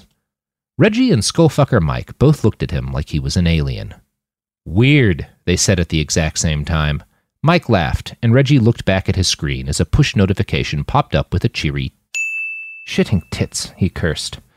Manny and Skullfucker Mike leaned into the screen. The notification was a Newswire update with a journalist who must have been embedded with either the SDF or Austin's forces. The title said it all. "As the Heavenly Kingdom prepares for another assault, SDF and Austin abandon Waco." "I'm not surprised they're pulling out," Mike said. "Your people are good enough fighters on a normal day, but the SDF's built to dominate a bunch of squabbling militias. They were never going to hold off a sustained assault from a real army." The sleep was fully banished now. Manny was awake, and the gravity of what had happened over the last few days sank in again. Hamid and Deshawn were probably dead. So was Mr. Perron and Oscar. Oh, holy shit, what am I going to tell Aisha? And then the darker, more selfish thoughts. Am I going to have time to fly out of Austin? How the hell did the martyrs turn into a real fucking army overnight?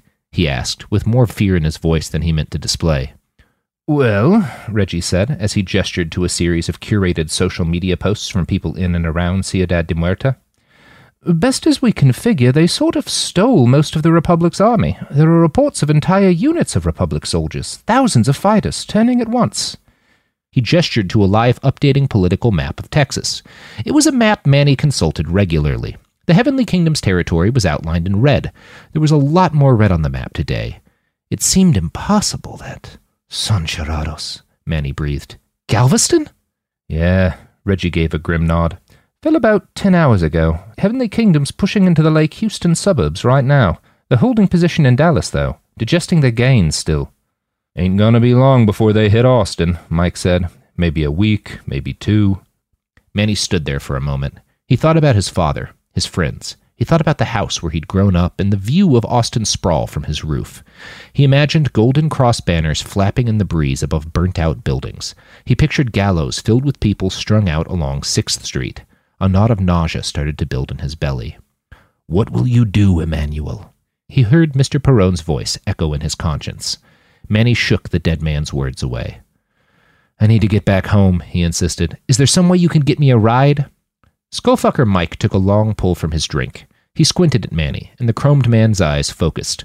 One iris looked a lot larger than the others. Mike swayed a bit in his seat, but he seemed lucid. Mostly.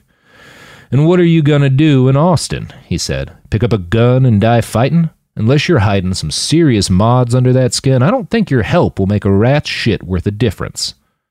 "I know, I'm not going there to fight. I need to..." "What, fly away? Go to fucking California? Try your luck in Europe?" Mike shook his head. "You've got a chance to actually do something. Help us get our people out of Dallas, and we can fuck the Kingdom's advance. Maybe even throw them back."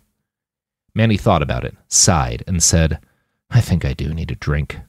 Skullfucker Mike nodded. He pointed over to a table lined with a dozen different beer taps. The normal stuff's self-service. I recommend the Wheat Haze. Pretty mild, but it's good for stock humans like yourself. Manny got up, grabbed a glass from a dispenser at the edge of the bar, and walked over to the beer table. Each keg had a thick strip of white tape across the front. The only details given about each beer were vague, almost illegibly scrawled names. Manny found 2 labels that both looked like they might say Wheat Haze. He picked one at random, then headed back to the bar and sat next to Reggie. Mike looked impressed for some reason. Good choice, he said with a nod. Manny took a sip. It was really good, a mild pale ale with just a hint of sour. He leaned in and looked at the maps and scrolling updates on Reggie's screen. The journalist finished writing down a couple of notes and shook his head. I'm really sorry, man. Truly. He gestured towards the live map. This is so fucked. You gonna stay here to cover the fall? Mike asked. Reggie shook his head. He looked frustrated.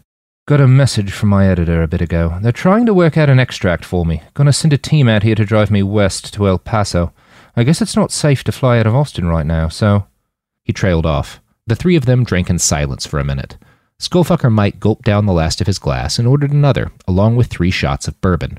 Manny started to turn down the shot, but it was soon apparent that Mike wanted all 3 shots for himself. He downed them all in the space of around a second, belched loudly, and then returned to staring at Reggie's screen. Fuck, he sighed out again. Fuckity fuck. Manny was halfway through his beer when Donald Ferris approached. The old documentarian wore a burgundy velvet waistcoat underneath a slightly battered but well-tailored tweed jacket. He had a glass of probable whiskey in his hand, and the soberest eyes Manny had seen that day. Hello there, gentlemen. Skullfucker Mike. Getting caught up on the latest catastrophes, are we? Yup, said Mike. How you been? The older man shrugged and took a seat at the table. He gulped his whiskey and looked down the table at Manny. It was strange to see an actual old person this close up. The creases on his forehead and around his lips were so deep they could have been carved with a knife. There were spots on him, a clear sign he'd taken no Juven treatments at all. His face had a deep, craggy richness that lent every word he said a certain vague majesty. Donald Ferris spoke, and Manny felt compelled to listen. You can help this, you know. We're stuck negotiating with the kingdom now, and they are most recalcitrant. But the Fuckians... Wait a second, Reggie interrupted. Fuckians? Really? Donald and Mike exchanged a look, then a laugh. Donald replied, This city's not exactly famed for consistency. Almost any collective noun you can think of would be appropriate. He took another sip from his glass and set it down on the bar top with a clack. Donald Ferris leaned in at that and eyed the glass as he rotated it around on the table. He tapped it again, smiled, and looked back up to the group. Now, young man, let me explain why you should go risk your life on a daring and dangerous rescue mission. Manny grunted and shook his head, reflexively defensive. I'd rather not talk about it right now if that's cool, he said. I just woke up, this place is ridiculous, and I'm not going to decide to go into terrible danger because some old man guilt trips me at a bar. Suit yourself, Donald smiled. I can't imagine how stressful this has all been for you. I'm a little surprised you'd choose to trip balls at a time like this. What do you mean? Manny asked, with growing anxiety. That's a white haze, right? I think Mike said it was a wheat haze, but I couldn't really read the labels. Shit, Mike cursed, while Donald Ferris fought back a laugh. What? Manny asked. Mike should have warned you. The wheat haze is normal alcohol. The white haze packs about 2 hits of lysergic diethyl acid per pint. The anxious knot in Manny's gut began to pound and pulse. He looked to Skullfucker Mike, furious. What the fuck, man? Mike winced. He looked genuinely rueful. I'm really sorry, he said. I'm not used to it making a difference. Most people here take 2 or 3 hits of acid with their breakfast cigarettes. Oh, shit. Manny slumped forward and put his head in his hands. He started to hyperventilate. The edges of his vision blurred, and Manny couldn't tell if that was from the drugs kicking in or just a consequence of his own panic. He could feel Oscar's face hanging out, just at the back of his mind, afloat on a river of guilt. He didn't want to know what a head full of acid would do with those feelings. I gotta get back to the room, he said. I can't handle the... Donald put a hand on his shoulder. He was stronger than Manny would have guessed. You've got a head full of surprise acid, boy. The last thing you need is to sit in a dark room and stew with your demons. He exchanged another look with Skullfucker Mike and said, Brain breakers ought to be kicking off right now. That's the place for a man in your condition. But, started Manny. What the hell is that? Reggie asked. Wait, Manny continued. Donald ignored him and replied to Reggie. It's the best damn party on the continent, or at least the best one humans can attend and survive. I don't really want to, Manny started. Skullfucker Mike added his hand to Manny's shoulder. You really do. Trust us on this. In the end, Skullfucker Mike and Donald convinced him to go. Reggie, surprisingly, opted to stay at the bar and continue his work. He said he was close to something. Manny really wished he'd chosen to come along. He didn't know the journalist well, but Mike and Donald were complete strangers. Manny was not looking forward to the drugs kicking in. He also wasn't sure a giant rave room was the best place for him to be when they did. As they approached it, Manny realized he'd seen the structure when they'd first arrived at the City of Wheels. Brain Breakers was a 3-story cube at the top of Rolling Fuck's highest gantry. The cube appeared to have been knitted together from long strands of black metal. Multicolored light pulsed inside it and bled out through the gaps in the knitted metal of the sides. Skullfucker Mike led them down the gantry towards the cube. There didn't appear to be any kind of entrance. The wall on this side was the same knitted steel as every other side. But once they reached it, Mike simply stepped into the wall. The woven metal writhed like something alive and curled back to admit the big posthuman. The metal tendrils caressed Mike's body as he walked through. Manny flashed a questioning look at Donald. It feels nice, he explained. Manny sighed, exasperated and furious. Is this whole damned city built around drugs and fondling? Yes, Donald grinned, a spidery old man grinned. Now, inside with you. Manny sighed, swallowed, and walked up to the wall. The metal, which felt surprisingly soft and warm, slithered around him, and, mother of God, it felt good. That might have had something to do with the acid percolating in the back of his brain. The sensation was a cross between being tickled and being caressed. He was reminded, uncomfortably, of his mother stroking his forehead when he had a fever as a child. And then he was through. It took him a moment to realize he was breathing heavily and covered in cold sweat. It was then that Manny got his first view of the interior of Brain Breakers. It looked a little like a space station designed by M.C. Escher, with a drunken H.R. Geiger as the contractor. There were a half-dozen different stages protruding at various levels from the walls. 3 of the stages were currently occupied. One performer was an enormous, seemingly sentient xylophone that pranced about on stage, playing itself with 8 knob-ended arms. Another stage held 4 human-looking individuals. They were all naked, and they were all fighting.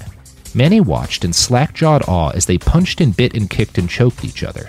Every impact sent a chorus of warbling sounds pouring out from speakers at the base of the stage. The longer he listened, the more hypnotic the music seemed.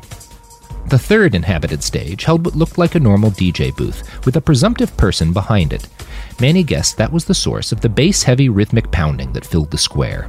The remaining stages were empty, for now, but the place was so full of sound that Manny couldn't imagine 2 more acts making things any louder. It was chaotic and confusing and a little uncomfortable, but after a few seconds, Manny started to pick up on an overarching rhythm. All 3 acts were making very different music at very different paces, but somehow it all tied together. The inner walls of the place were covered in projection art. Giant, human-sized silhouettes stalked the walls, floor, and roof. At times they moved so fast they looked almost like wisps of smoke. But here and there, one would stop long enough for Manny to get a solid look. He saw several different figures. A tall, muscular, but androgynous person. A small, lithe young woman. A broad, squat man with a bald head. They danced around each other, flittering up and down the walls. Their pace and the nature of their motions varied depending on the tempo and pitch of the music nearest to them. It was mesmerizing. Manny stared for what felt like minutes. The sensation of his body faded away from him, and his vision tunneled in on the dancing figures. Their dance had looked joyous and sensual at first, but the longer he watched, the more frenetic it seemed. The more danger he spotted in their jerking limbs, the arc of their necks, the uncontrolled way they spun round and into one another.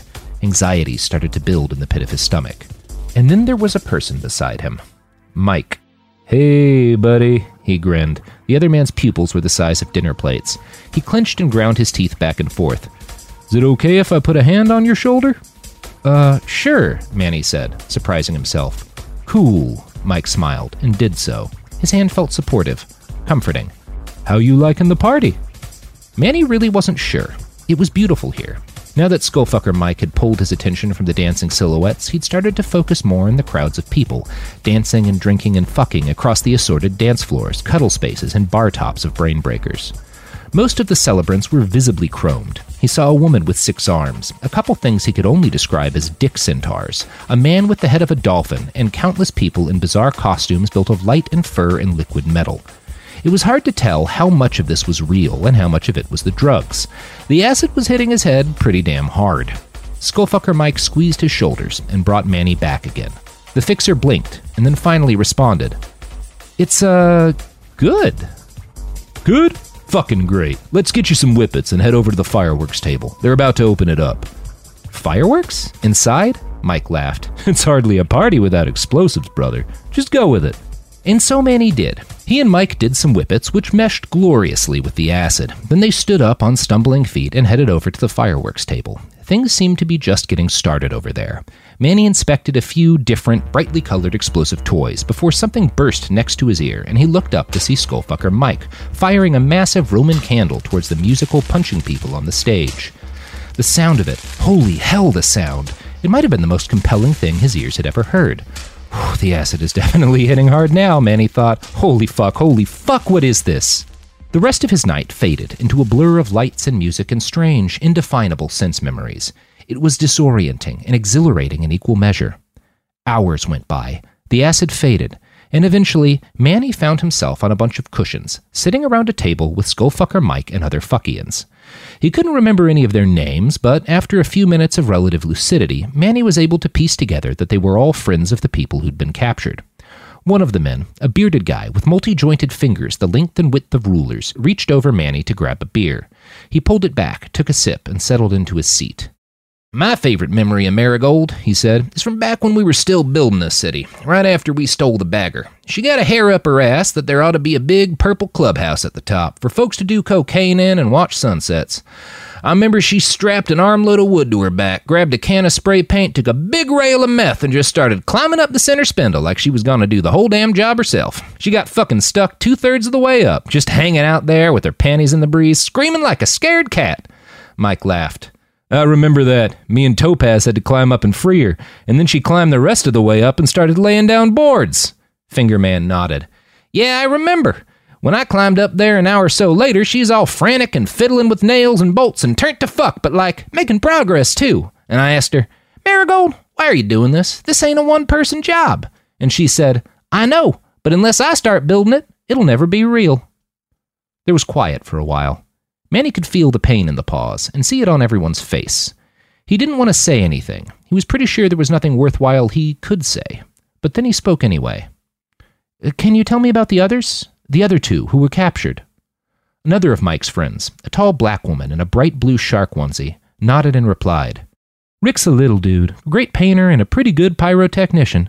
He's no kind of fighter, but he's got a real sweet way about him. He puts people at ease.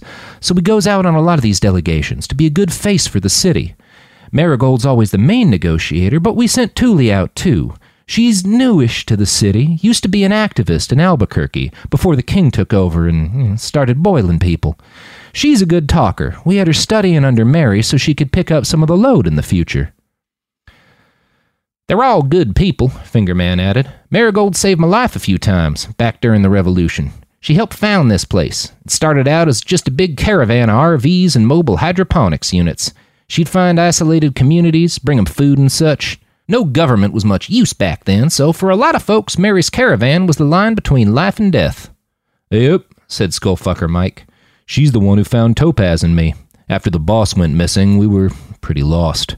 Doing a lot of freelance violence, but not making anything. Not building a damn thing. Marigold told us her vision for this big, stupid city. Got us hooked on the idea. Manny noticed tears at the corner of Skullfucker Mike's eyes. That felt somehow wrong to him. Someone so powerful and inhuman shouldn't be able to cry and make it look so normal. But there he was, crying. And then, for the first time in the trip, the thing Manny had most feared happened. He thought about Oscar. He remembered a picnic he'd taken with the stringer, his wife Aisha and their 2 kids. It had been a lovely spring day, one of the dozen-ish days a year in Austin where the air felt good on your skin. They drank cheap beer and eaten hot dogs and watched the kayakers roll along the Colorado River. I sent him out there and now he's probably dead.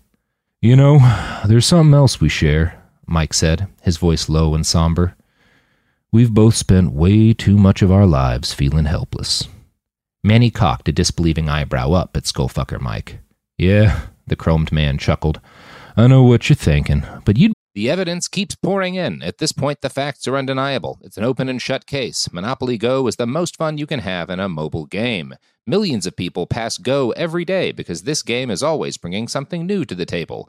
Countless crazy tournaments you can join with your friends as partners or teams. Constantly changing challenges like money sprees or treasure hunts that keep it fresh with new wild mini-games.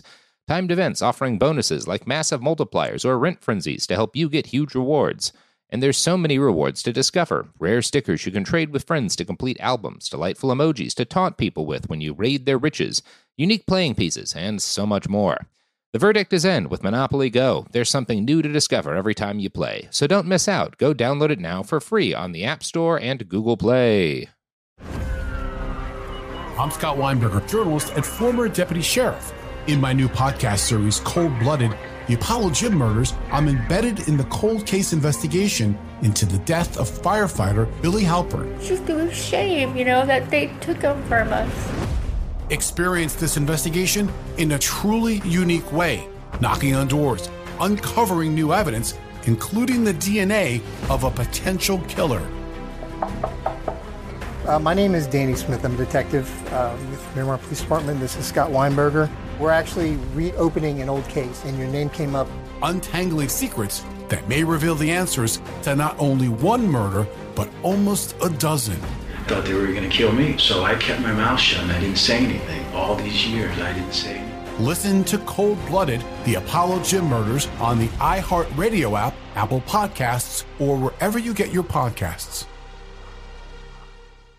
Get emotional with me, Radhi Devlukia, in my new podcast, A Really Good Cry. We're going to talk about and go through all the things that are sometimes difficult to process alone. We're going to go over how to regulate your emotions, diving deep into holistic personal development, and just building your mindset to have a happier, healthier life. We're going to be talking with some of my best friends. I didn't know we were going to go there on this. People that I admire. When we say listen to your body, really tune into what's going on. Authors of books that have changed my life. Now you're talking about sympathy, which is different than empathy, right? And basically have conversations that can help us get through this crazy thing we call life. I already believe in myself. I already see myself. And so when people give me an opportunity, I'm just like, oh, great, you see me too. We'll laugh together, we'll cry together, and find a way through all of our emotions. Never forget, it's okay to cry, as long as you make it a really good one. Listen to A Really Good Cry with Radhi Devlukia on the iHeartRadio app, Apple Podcasts, or wherever you get your podcasts. Are you ready to fight back against crime? Hi guys, Nancy Grace here, host of podcast Crime Stories with Nancy Grace.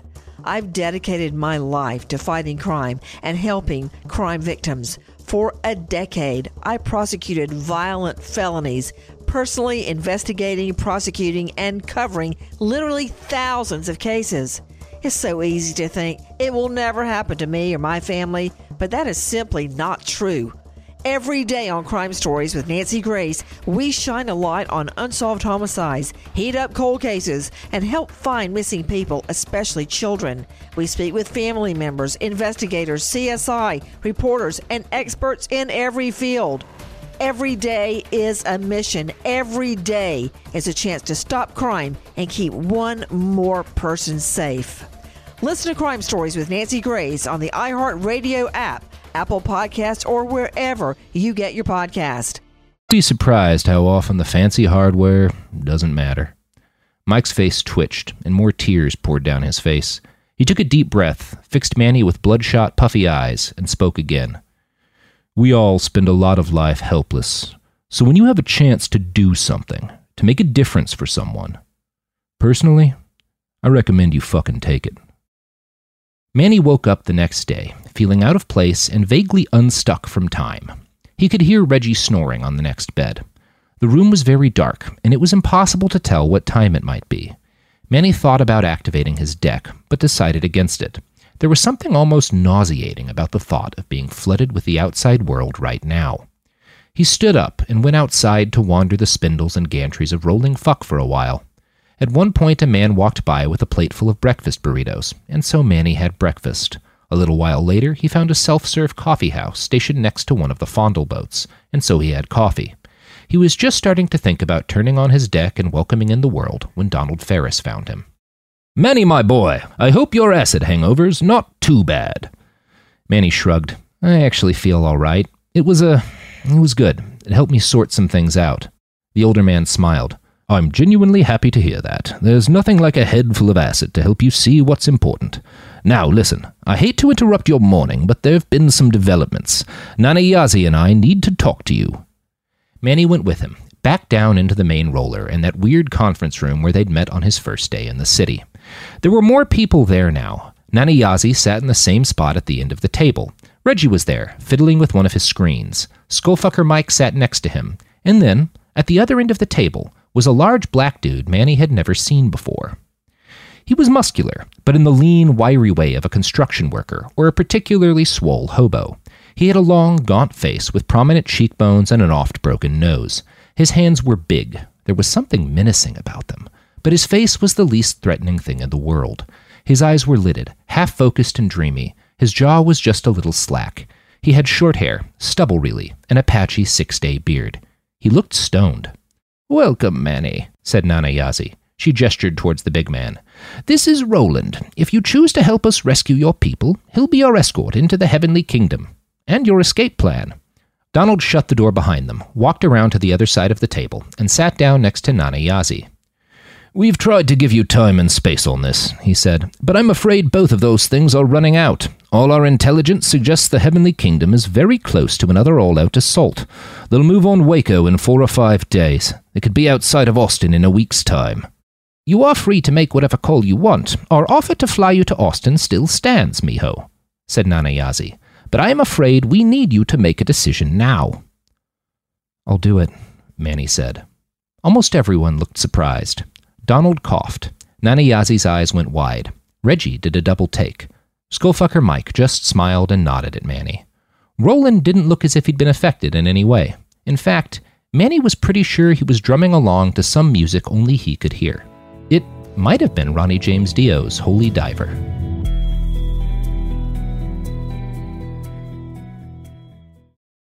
Give us your attention, we need everything you got fast. Waiting on reparations, we be the illest podcast. Tune in every Thursday, politics and wordplay. We fight for the people cause they got us in the worst way. From the Hill to Brazil, Bombay to Kanye. From the left enclave to what the neocons say. Every Thursday, cop the heady conversation. And break us off with some bread cause we waiting on reparations.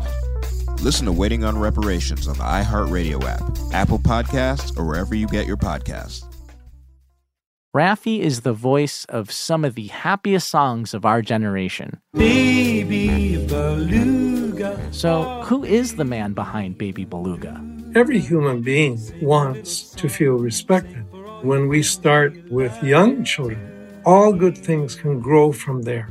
I'm Chris Garcia, comedian, new dad, and host of Finding Raffi, a new podcast from iHeartRadio and Fatherly. Listen every Tuesday on the iHeartRadio app or wherever you get your podcasts. The Gangster Chronicles podcast is a weekly conversation that revolves around the underworld. From criminals and entertainers to victims of crime and law enforcement, we cover all facets of the game. Gangster Chronicles podcast doesn't glorify or promote illicit activities. We just discuss the ramifications and repercussions of these activities. Because after all, if you play gangster games, you are ultimately rewarded with gangster prizes. iHeartRadio is #1 for podcasts, but don't take our word for it. Find the Gangster Chronicles podcast on the iHeartRadio app or wherever you get your podcasts. Chapter 14. Roland. Once he'd been dismissed, Roland had made it his immediate business to get as high as post-humanly possible before he was needed. This was not a difficult task. Rolling Fuck had been built to keep buzzes going. The main roller's bar stocked an assortment of beers mixed with LSD, laudanum, dimethyltryptamine, and a half-dozen Shogun chemicals. Roland started off by sampling them all. He drank until the fireworks show in his head was indistinguishable from the actual fireworks outside. Are those real, or am I just fucking lit? Roland decided that answering that question wouldn't make him happier. He lost himself for a while and drifted from one of the fondle boats to a dance party in a field underneath the main gantry. After hours of that, Roland had his fill of rhythm, so he found his way to a coke binge in a weird purple house atop one of the spindles. The rest of the night he spent testing the limits of his toxin filters and his tolerance for human contact. The latter came first. He abandoned the coke party and stumbled through Rolling Fuck until he reached a small booth with baggies of Umnulok, a DMT-based hallucinogen made from synthetically grown giraffe liver. Things got fuzzy after that. There was a fireworks fight on a spindle that caught a shack on fire. He downed a shitload of mescaline as the sun breached, and then, quite suddenly, it was afternoon, and he was lying on his back across the baking hot metal of one of the spindles. Skullfucker Mike stood above him, naked as the day he was born, and holding some sort of frosty purple beverage in a large tiki cup. "Hey, man," Mike said as he took a sip. "Nana Yazzie told me to find you. You straight enough to talk to people?" Roland nodded. He wasn't really, but he could sober up fast. Maybe sober wasn't the right word. His brain could flood itself with focusing drugs to offset the hallucinogens. And he had a vial of liquid methamphetamine somewhere in his pack. That might do the trick. Roland sat up, grunted, and waved a hand at Mike. Then he dug around in his pack for the vial. He found it and drained half. "All right, let's go," he said. "Let's go to the place and do the things." Mike helped him down the spindle. Roland's unsteady legs were proof that he'd managed to find himself a worthy drug binge. The satisfaction he felt from that mixed well with the initial meth euphoria. By the time they reached the conference room, he was wired as fuck and kinda wishing he'd picked a different drug to spin his mood. Roland sat down and eased into his chair. A short young Anglo fellow entered next and sat down on the opposite side of the conference table. He looked and smelled nervous. Roland paid him little mind. He was too jittery from the meth to want to talk. He decided a nice dose of some downers would help his situation, and rooted around for his heroin kit. At that moment, another young man entered the room.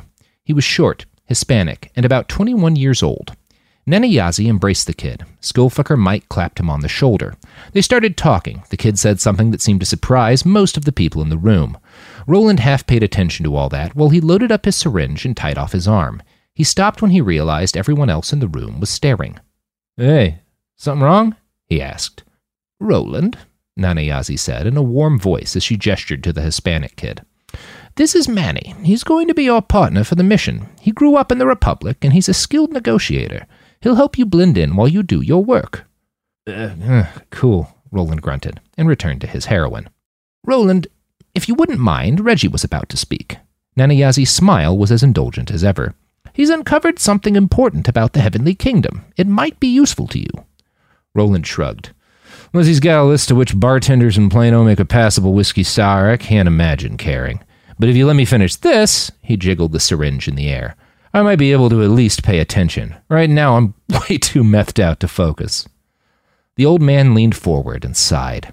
The kid looked horrified. He started working his mouth, in what Roland was pretty sure must be the prelude to some sort of expression of shock or offense. Skullfucker Mike preempted him.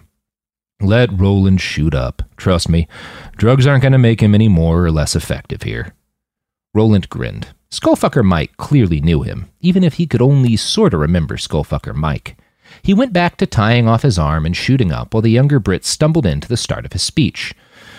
"Yes, well, I've been going over the last few days of successful vehicle-based bombings on checkpoints from Galveston and Lake Houston and all across the Dallas-Fort Worth area. In total, I've identified 321 bombings that appear to have been carried out as part of this overall offensive. 240 of those bombings involve autonomous vehicles hitting dedicated autonomous vehicle checkpoints." Right on cue, a projection map flickered to life on the wall behind him. Hundreds of red dots populated a map of the conflict-riddled regions of north-central Texas. It looked like the pattern of attacks you'd want in order to funnel the SDF's limited resources towards the least defensible chunks of their line. What was weird was that so many bomb-rigged autonomous vehicles had gotten through the scanners. "So," Roland asked, "how'd the fuckers do it? Bunch of 0 days?" Reggie shook his head. "That's what I thought at first," he said. "But these attacks actually started more than a month before this offensive. If they were relying on exploits, the SDF's IT folks would have caught something by now. The most likely explanation is that the Martyrs found some way to make vehicles that aren't autonomous seem that way." "Yeah," Manny said. "The Martyrs have tried to hide drivers in autonomous vehicles before. The SDF watches for it." "Which means the Martyrs have figured out something new," said the journalist. "Some new way to hide a human driver that doesn't register on conventional sensors."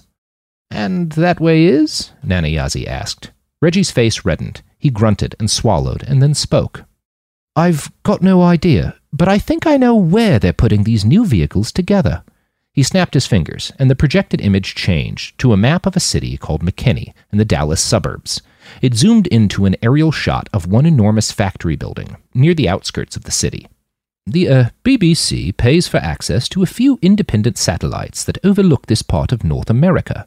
We also pay the SDF for limited access to some of their drone surveillance footage. From all that, I was able to trace out paths for 78 of the vehicles used in these attacks. Every one of them started their journey here.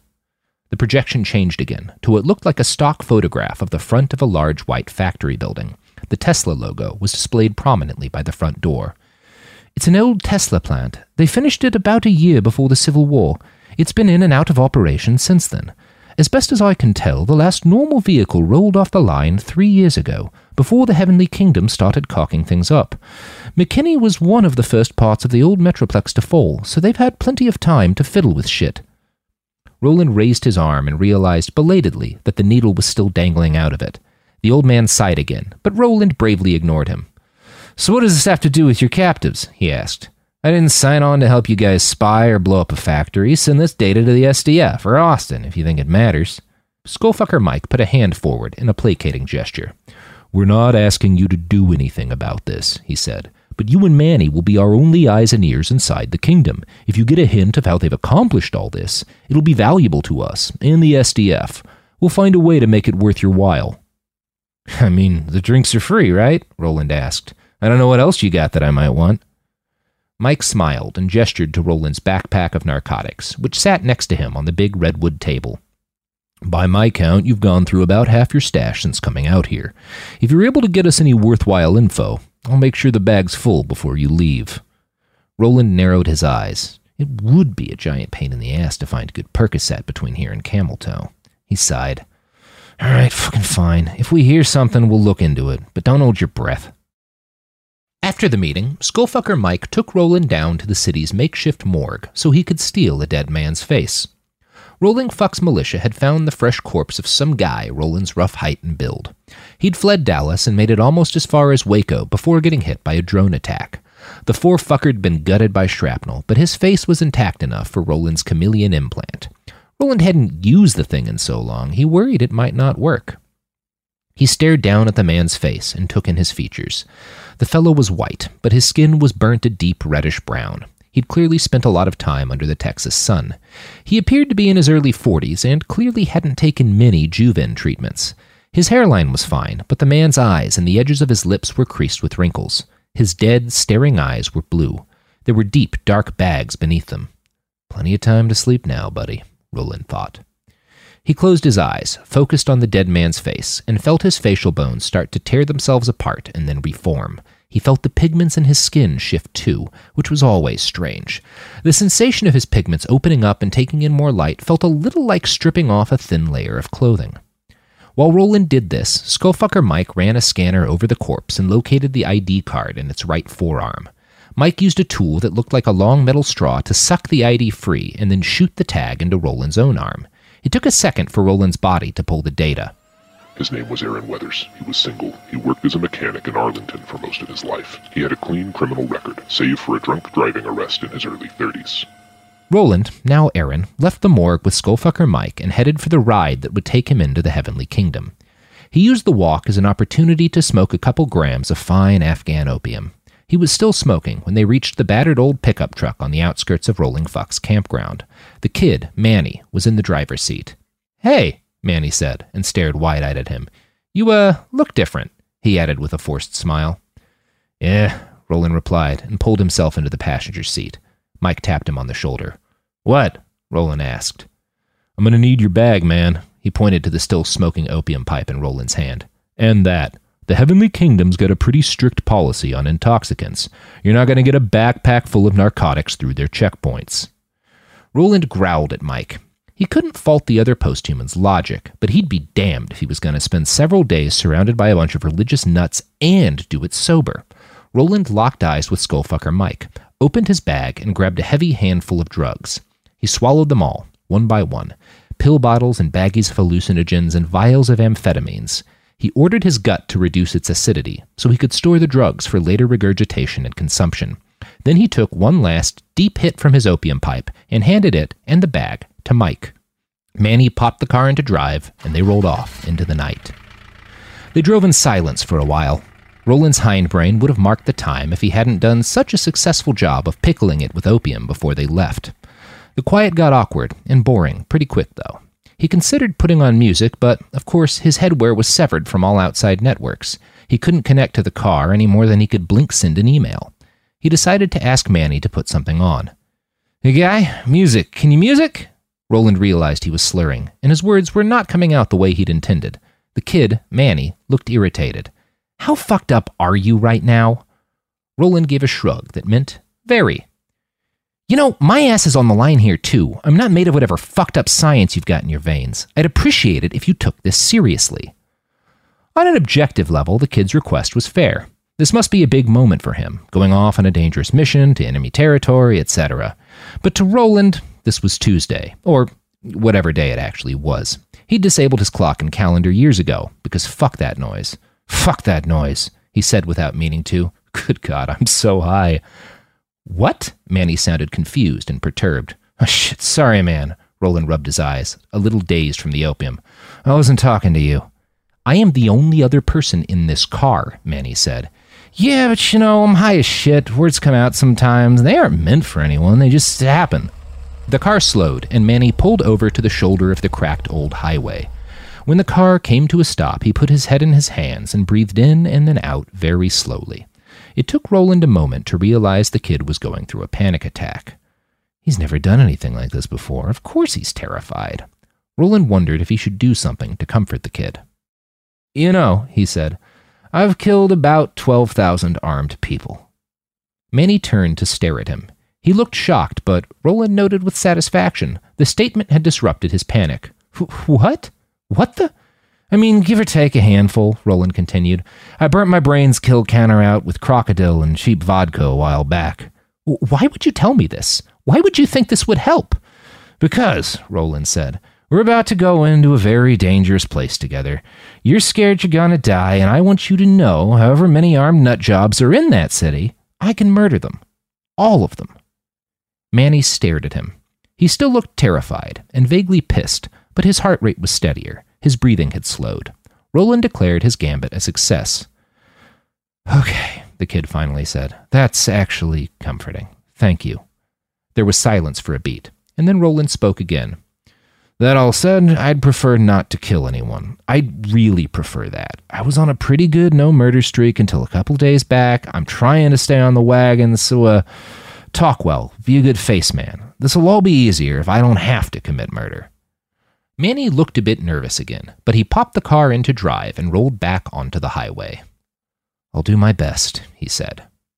They were an hour outside of Dallas when they hit the first checkpoint, and the Kingdom's guards ordered them out of the truck.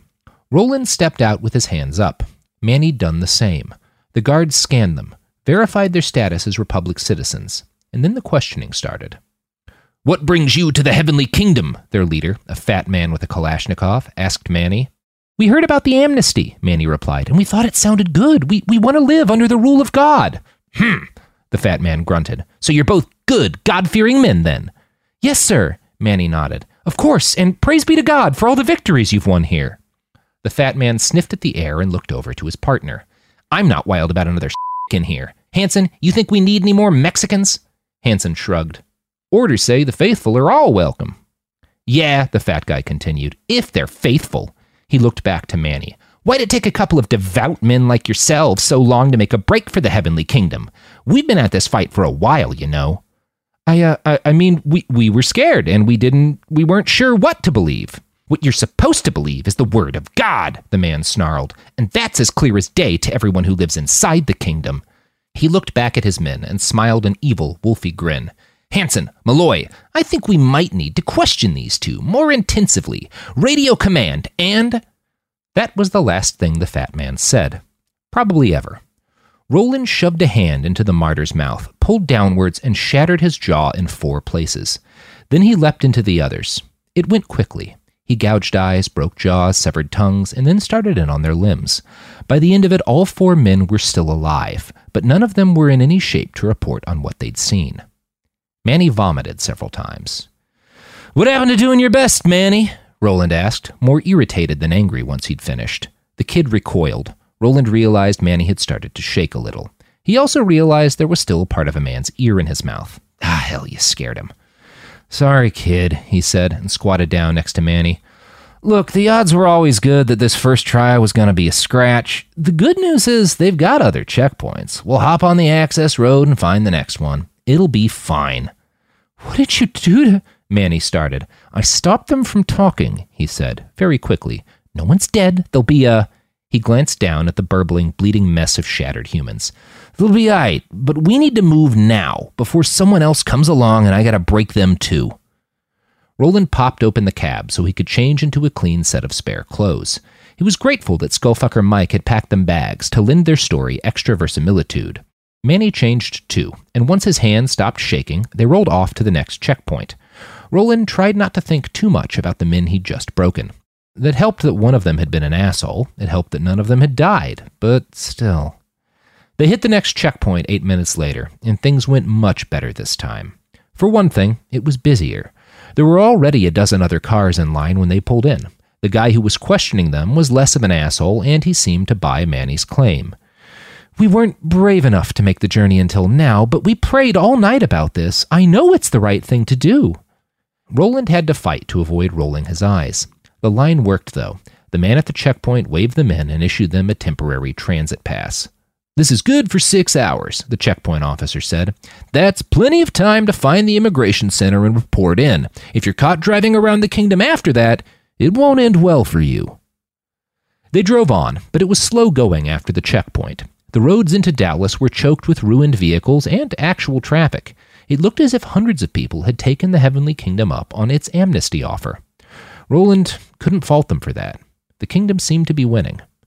As they rolled towards Plano, they were stopped regularly by patrolling martyrs and asked to present their papers. But bit by bit, they made their way onto and through the packed and crumbling highways of old Dallas. At one point, they found themselves in stalled traffic on Highway 75, overlooking the cratered ruins of the Lakewood blast. He felt cold October air. He smelled barrel fires and heard the sharp crack of riflery. He saw flashes of a face. It might have been Jim's, and he remembered the feeling of a cold metal handle attached to something heavy and dense. He remembered yelling, too, a small, sweaty hand held tight in his own. He remembered guilt. What's up? Manny asked. He looked over at Roland, and his eyes widened. Dude, you're shaking. Don't tell me you're flipping out now. We're way too deep in this thing. Roland shook his head. It's nothing, he said. Just a piece of an old memory hit me in the face. I think I was in town when that fucker went off.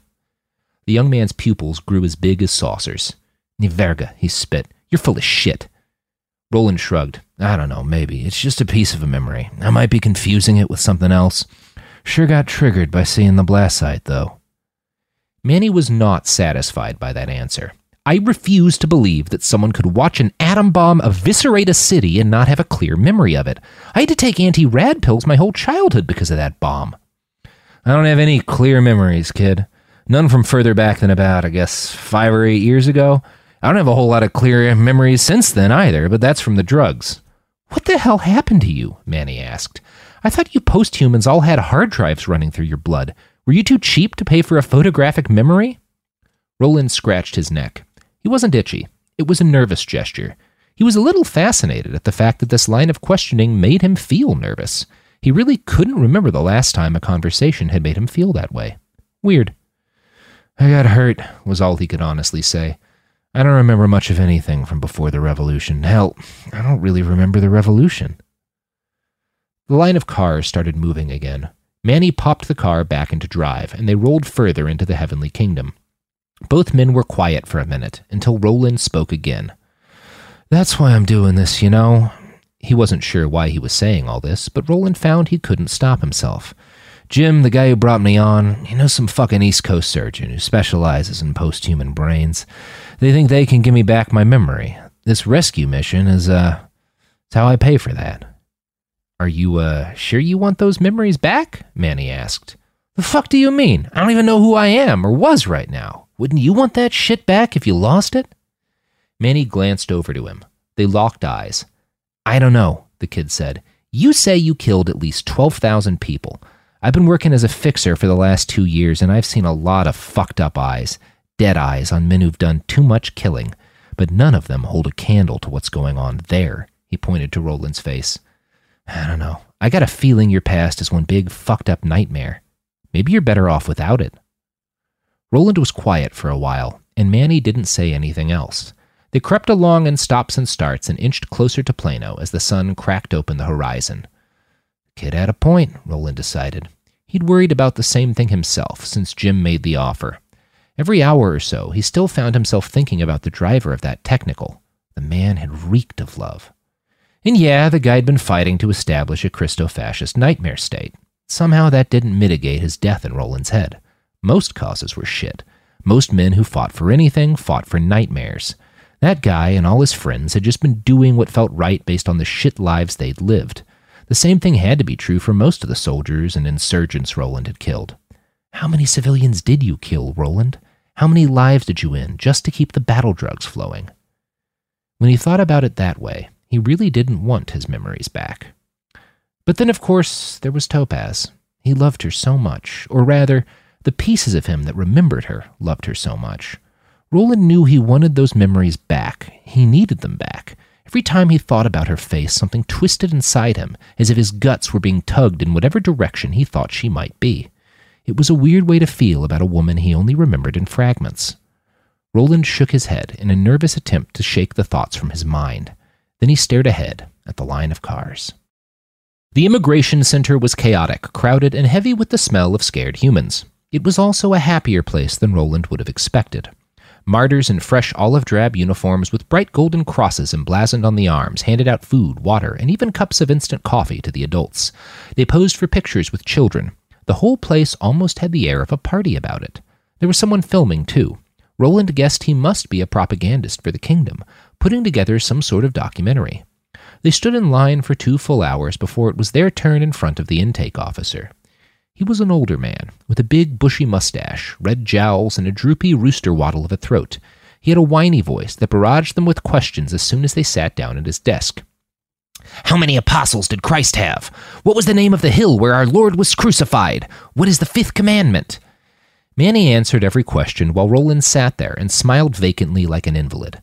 They'd decided in the car that playing dumb was his best option. He'd probably wind up starting a fight if he talked to the man, and besides, Roland didn't know shit about the Bible. He didn't even have any memory fragments of church services. And why is it that you're answering all the questions, young man? The officer finally asked. What about your friend here? Aaron, is it? Yeah, Roland replied. I don't test so good. Mom said I ain't a thinker. But you are a Christian, yes? Oh, yes, sir, he nodded enthusiastically. I love God. I am all about God.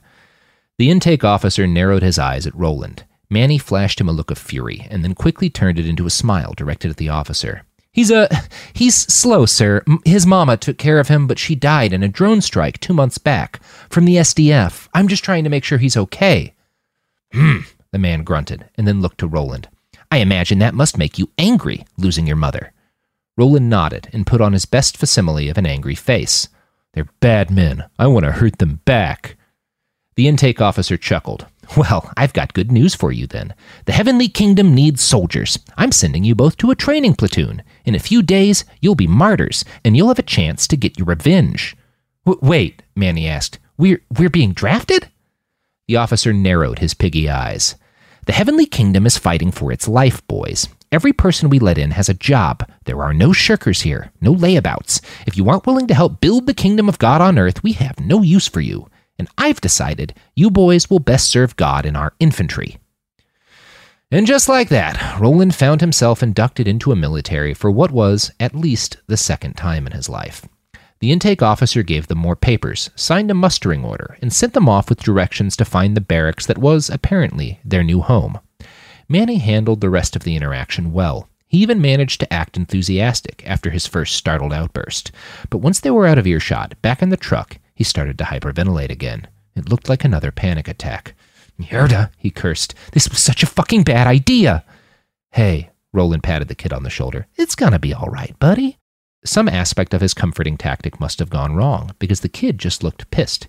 Do you not realize how fucked this is? Manny shoved Roland back. We're supposed to be effecting a rescue here. he yelled. "They're going to have us drilling and training day and night. We'll be surrounded by soldiers. I thought we'd just be squatting in an apartment saying some peace be with yous when we went outside. I thought we were going to track down those hostages in like a day. Now what the fuck are we supposed to do?" Roland thought about that for a moment. He thought about the martyrs he'd faced on the battlefield 3 days ago, in their motley armor and battered, rusted weaponry. "Look," he said, "if this were a real army, we'd be fucked. But you've seen how these guys fight. They got numbers and some professionals, but the bulk of their forces are just poor dumb fucks with a week's worth of training and whatever gun was lying around. We're not going to be drilling from dawn till dusk." He gestured at the truck's dashboard. "They're letting us drive our own fucking truck up there. This ain't going to be like a real army. I guarantee you we'll have time to do our shit. Stay calm, stick close to me, do what I do. I'm real fucking good at soldiering. If you follow my lead, they'll love us, and our job will be that much easier." "And what if something goes wrong?" Manny asked. "What if they catch us?" Roland shrugged. "If they catch us, then we'll already be in the middle of their army. That'll save me so much time." Hey, I've written a novel. It's called After the Revolution. You can find it as a podcast under After the Revolution, and you can find it at atrbook.com as a free EPUB. If you like it, I am crowdfunding the sequel so that I can keep making my books free. That will be at After the Revolution, the sequel on GoFundMe. That's After the Revolution, the sequel on GoFundMe.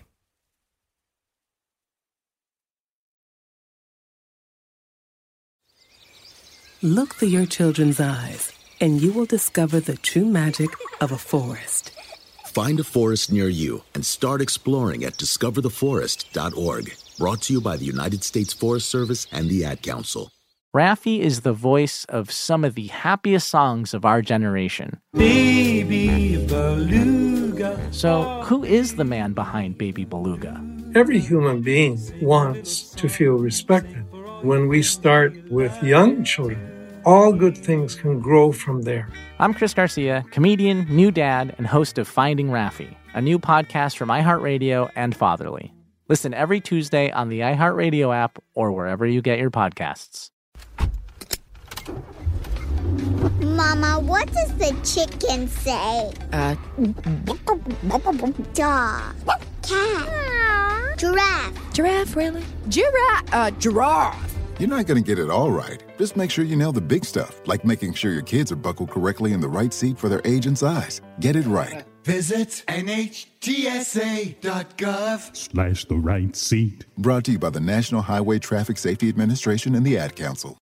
I'm Scott Weinberger, journalist and former deputy sheriff. In my new podcast series called Blooded, I'm embedded in the cold case investigation into the death of firefighter Billy Halpern. Experience this investigation in a truly unique way, untangling secrets that may reveal the answers to not only one case, but almost a dozen.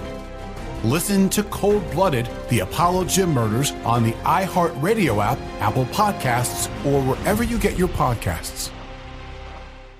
I'm Diosa. And I'm Mala. We're the creators of Locatora Radio, a radiophonic novela, which is a fancy way of saying a podcast. Welcome to Locatora Radio Season 9. Love at First Listen. This season, we're falling in love with podcasting all over again. With new segments, correspondence, and a new sound. Listen to Locatora Radio as part of the My Cultura Podcast Network, available on the iHeartRadio app, Apple Podcasts, or wherever you get your podcasts. I'm Tamika D. Mallory. And it's your boy, my son, the General. And we are your hosts of TMI. And catch us every Wednesday on the Black Effect Network, breaking down social and civil rights issues, pop culture, and politics, in hopes of pushing our culture forward to make the world a better place for generations to come. Listen to TMI on the Black Effect Podcast Network, iHeartRadio app, Apple Podcasts, or wherever you get your podcasts. That's right.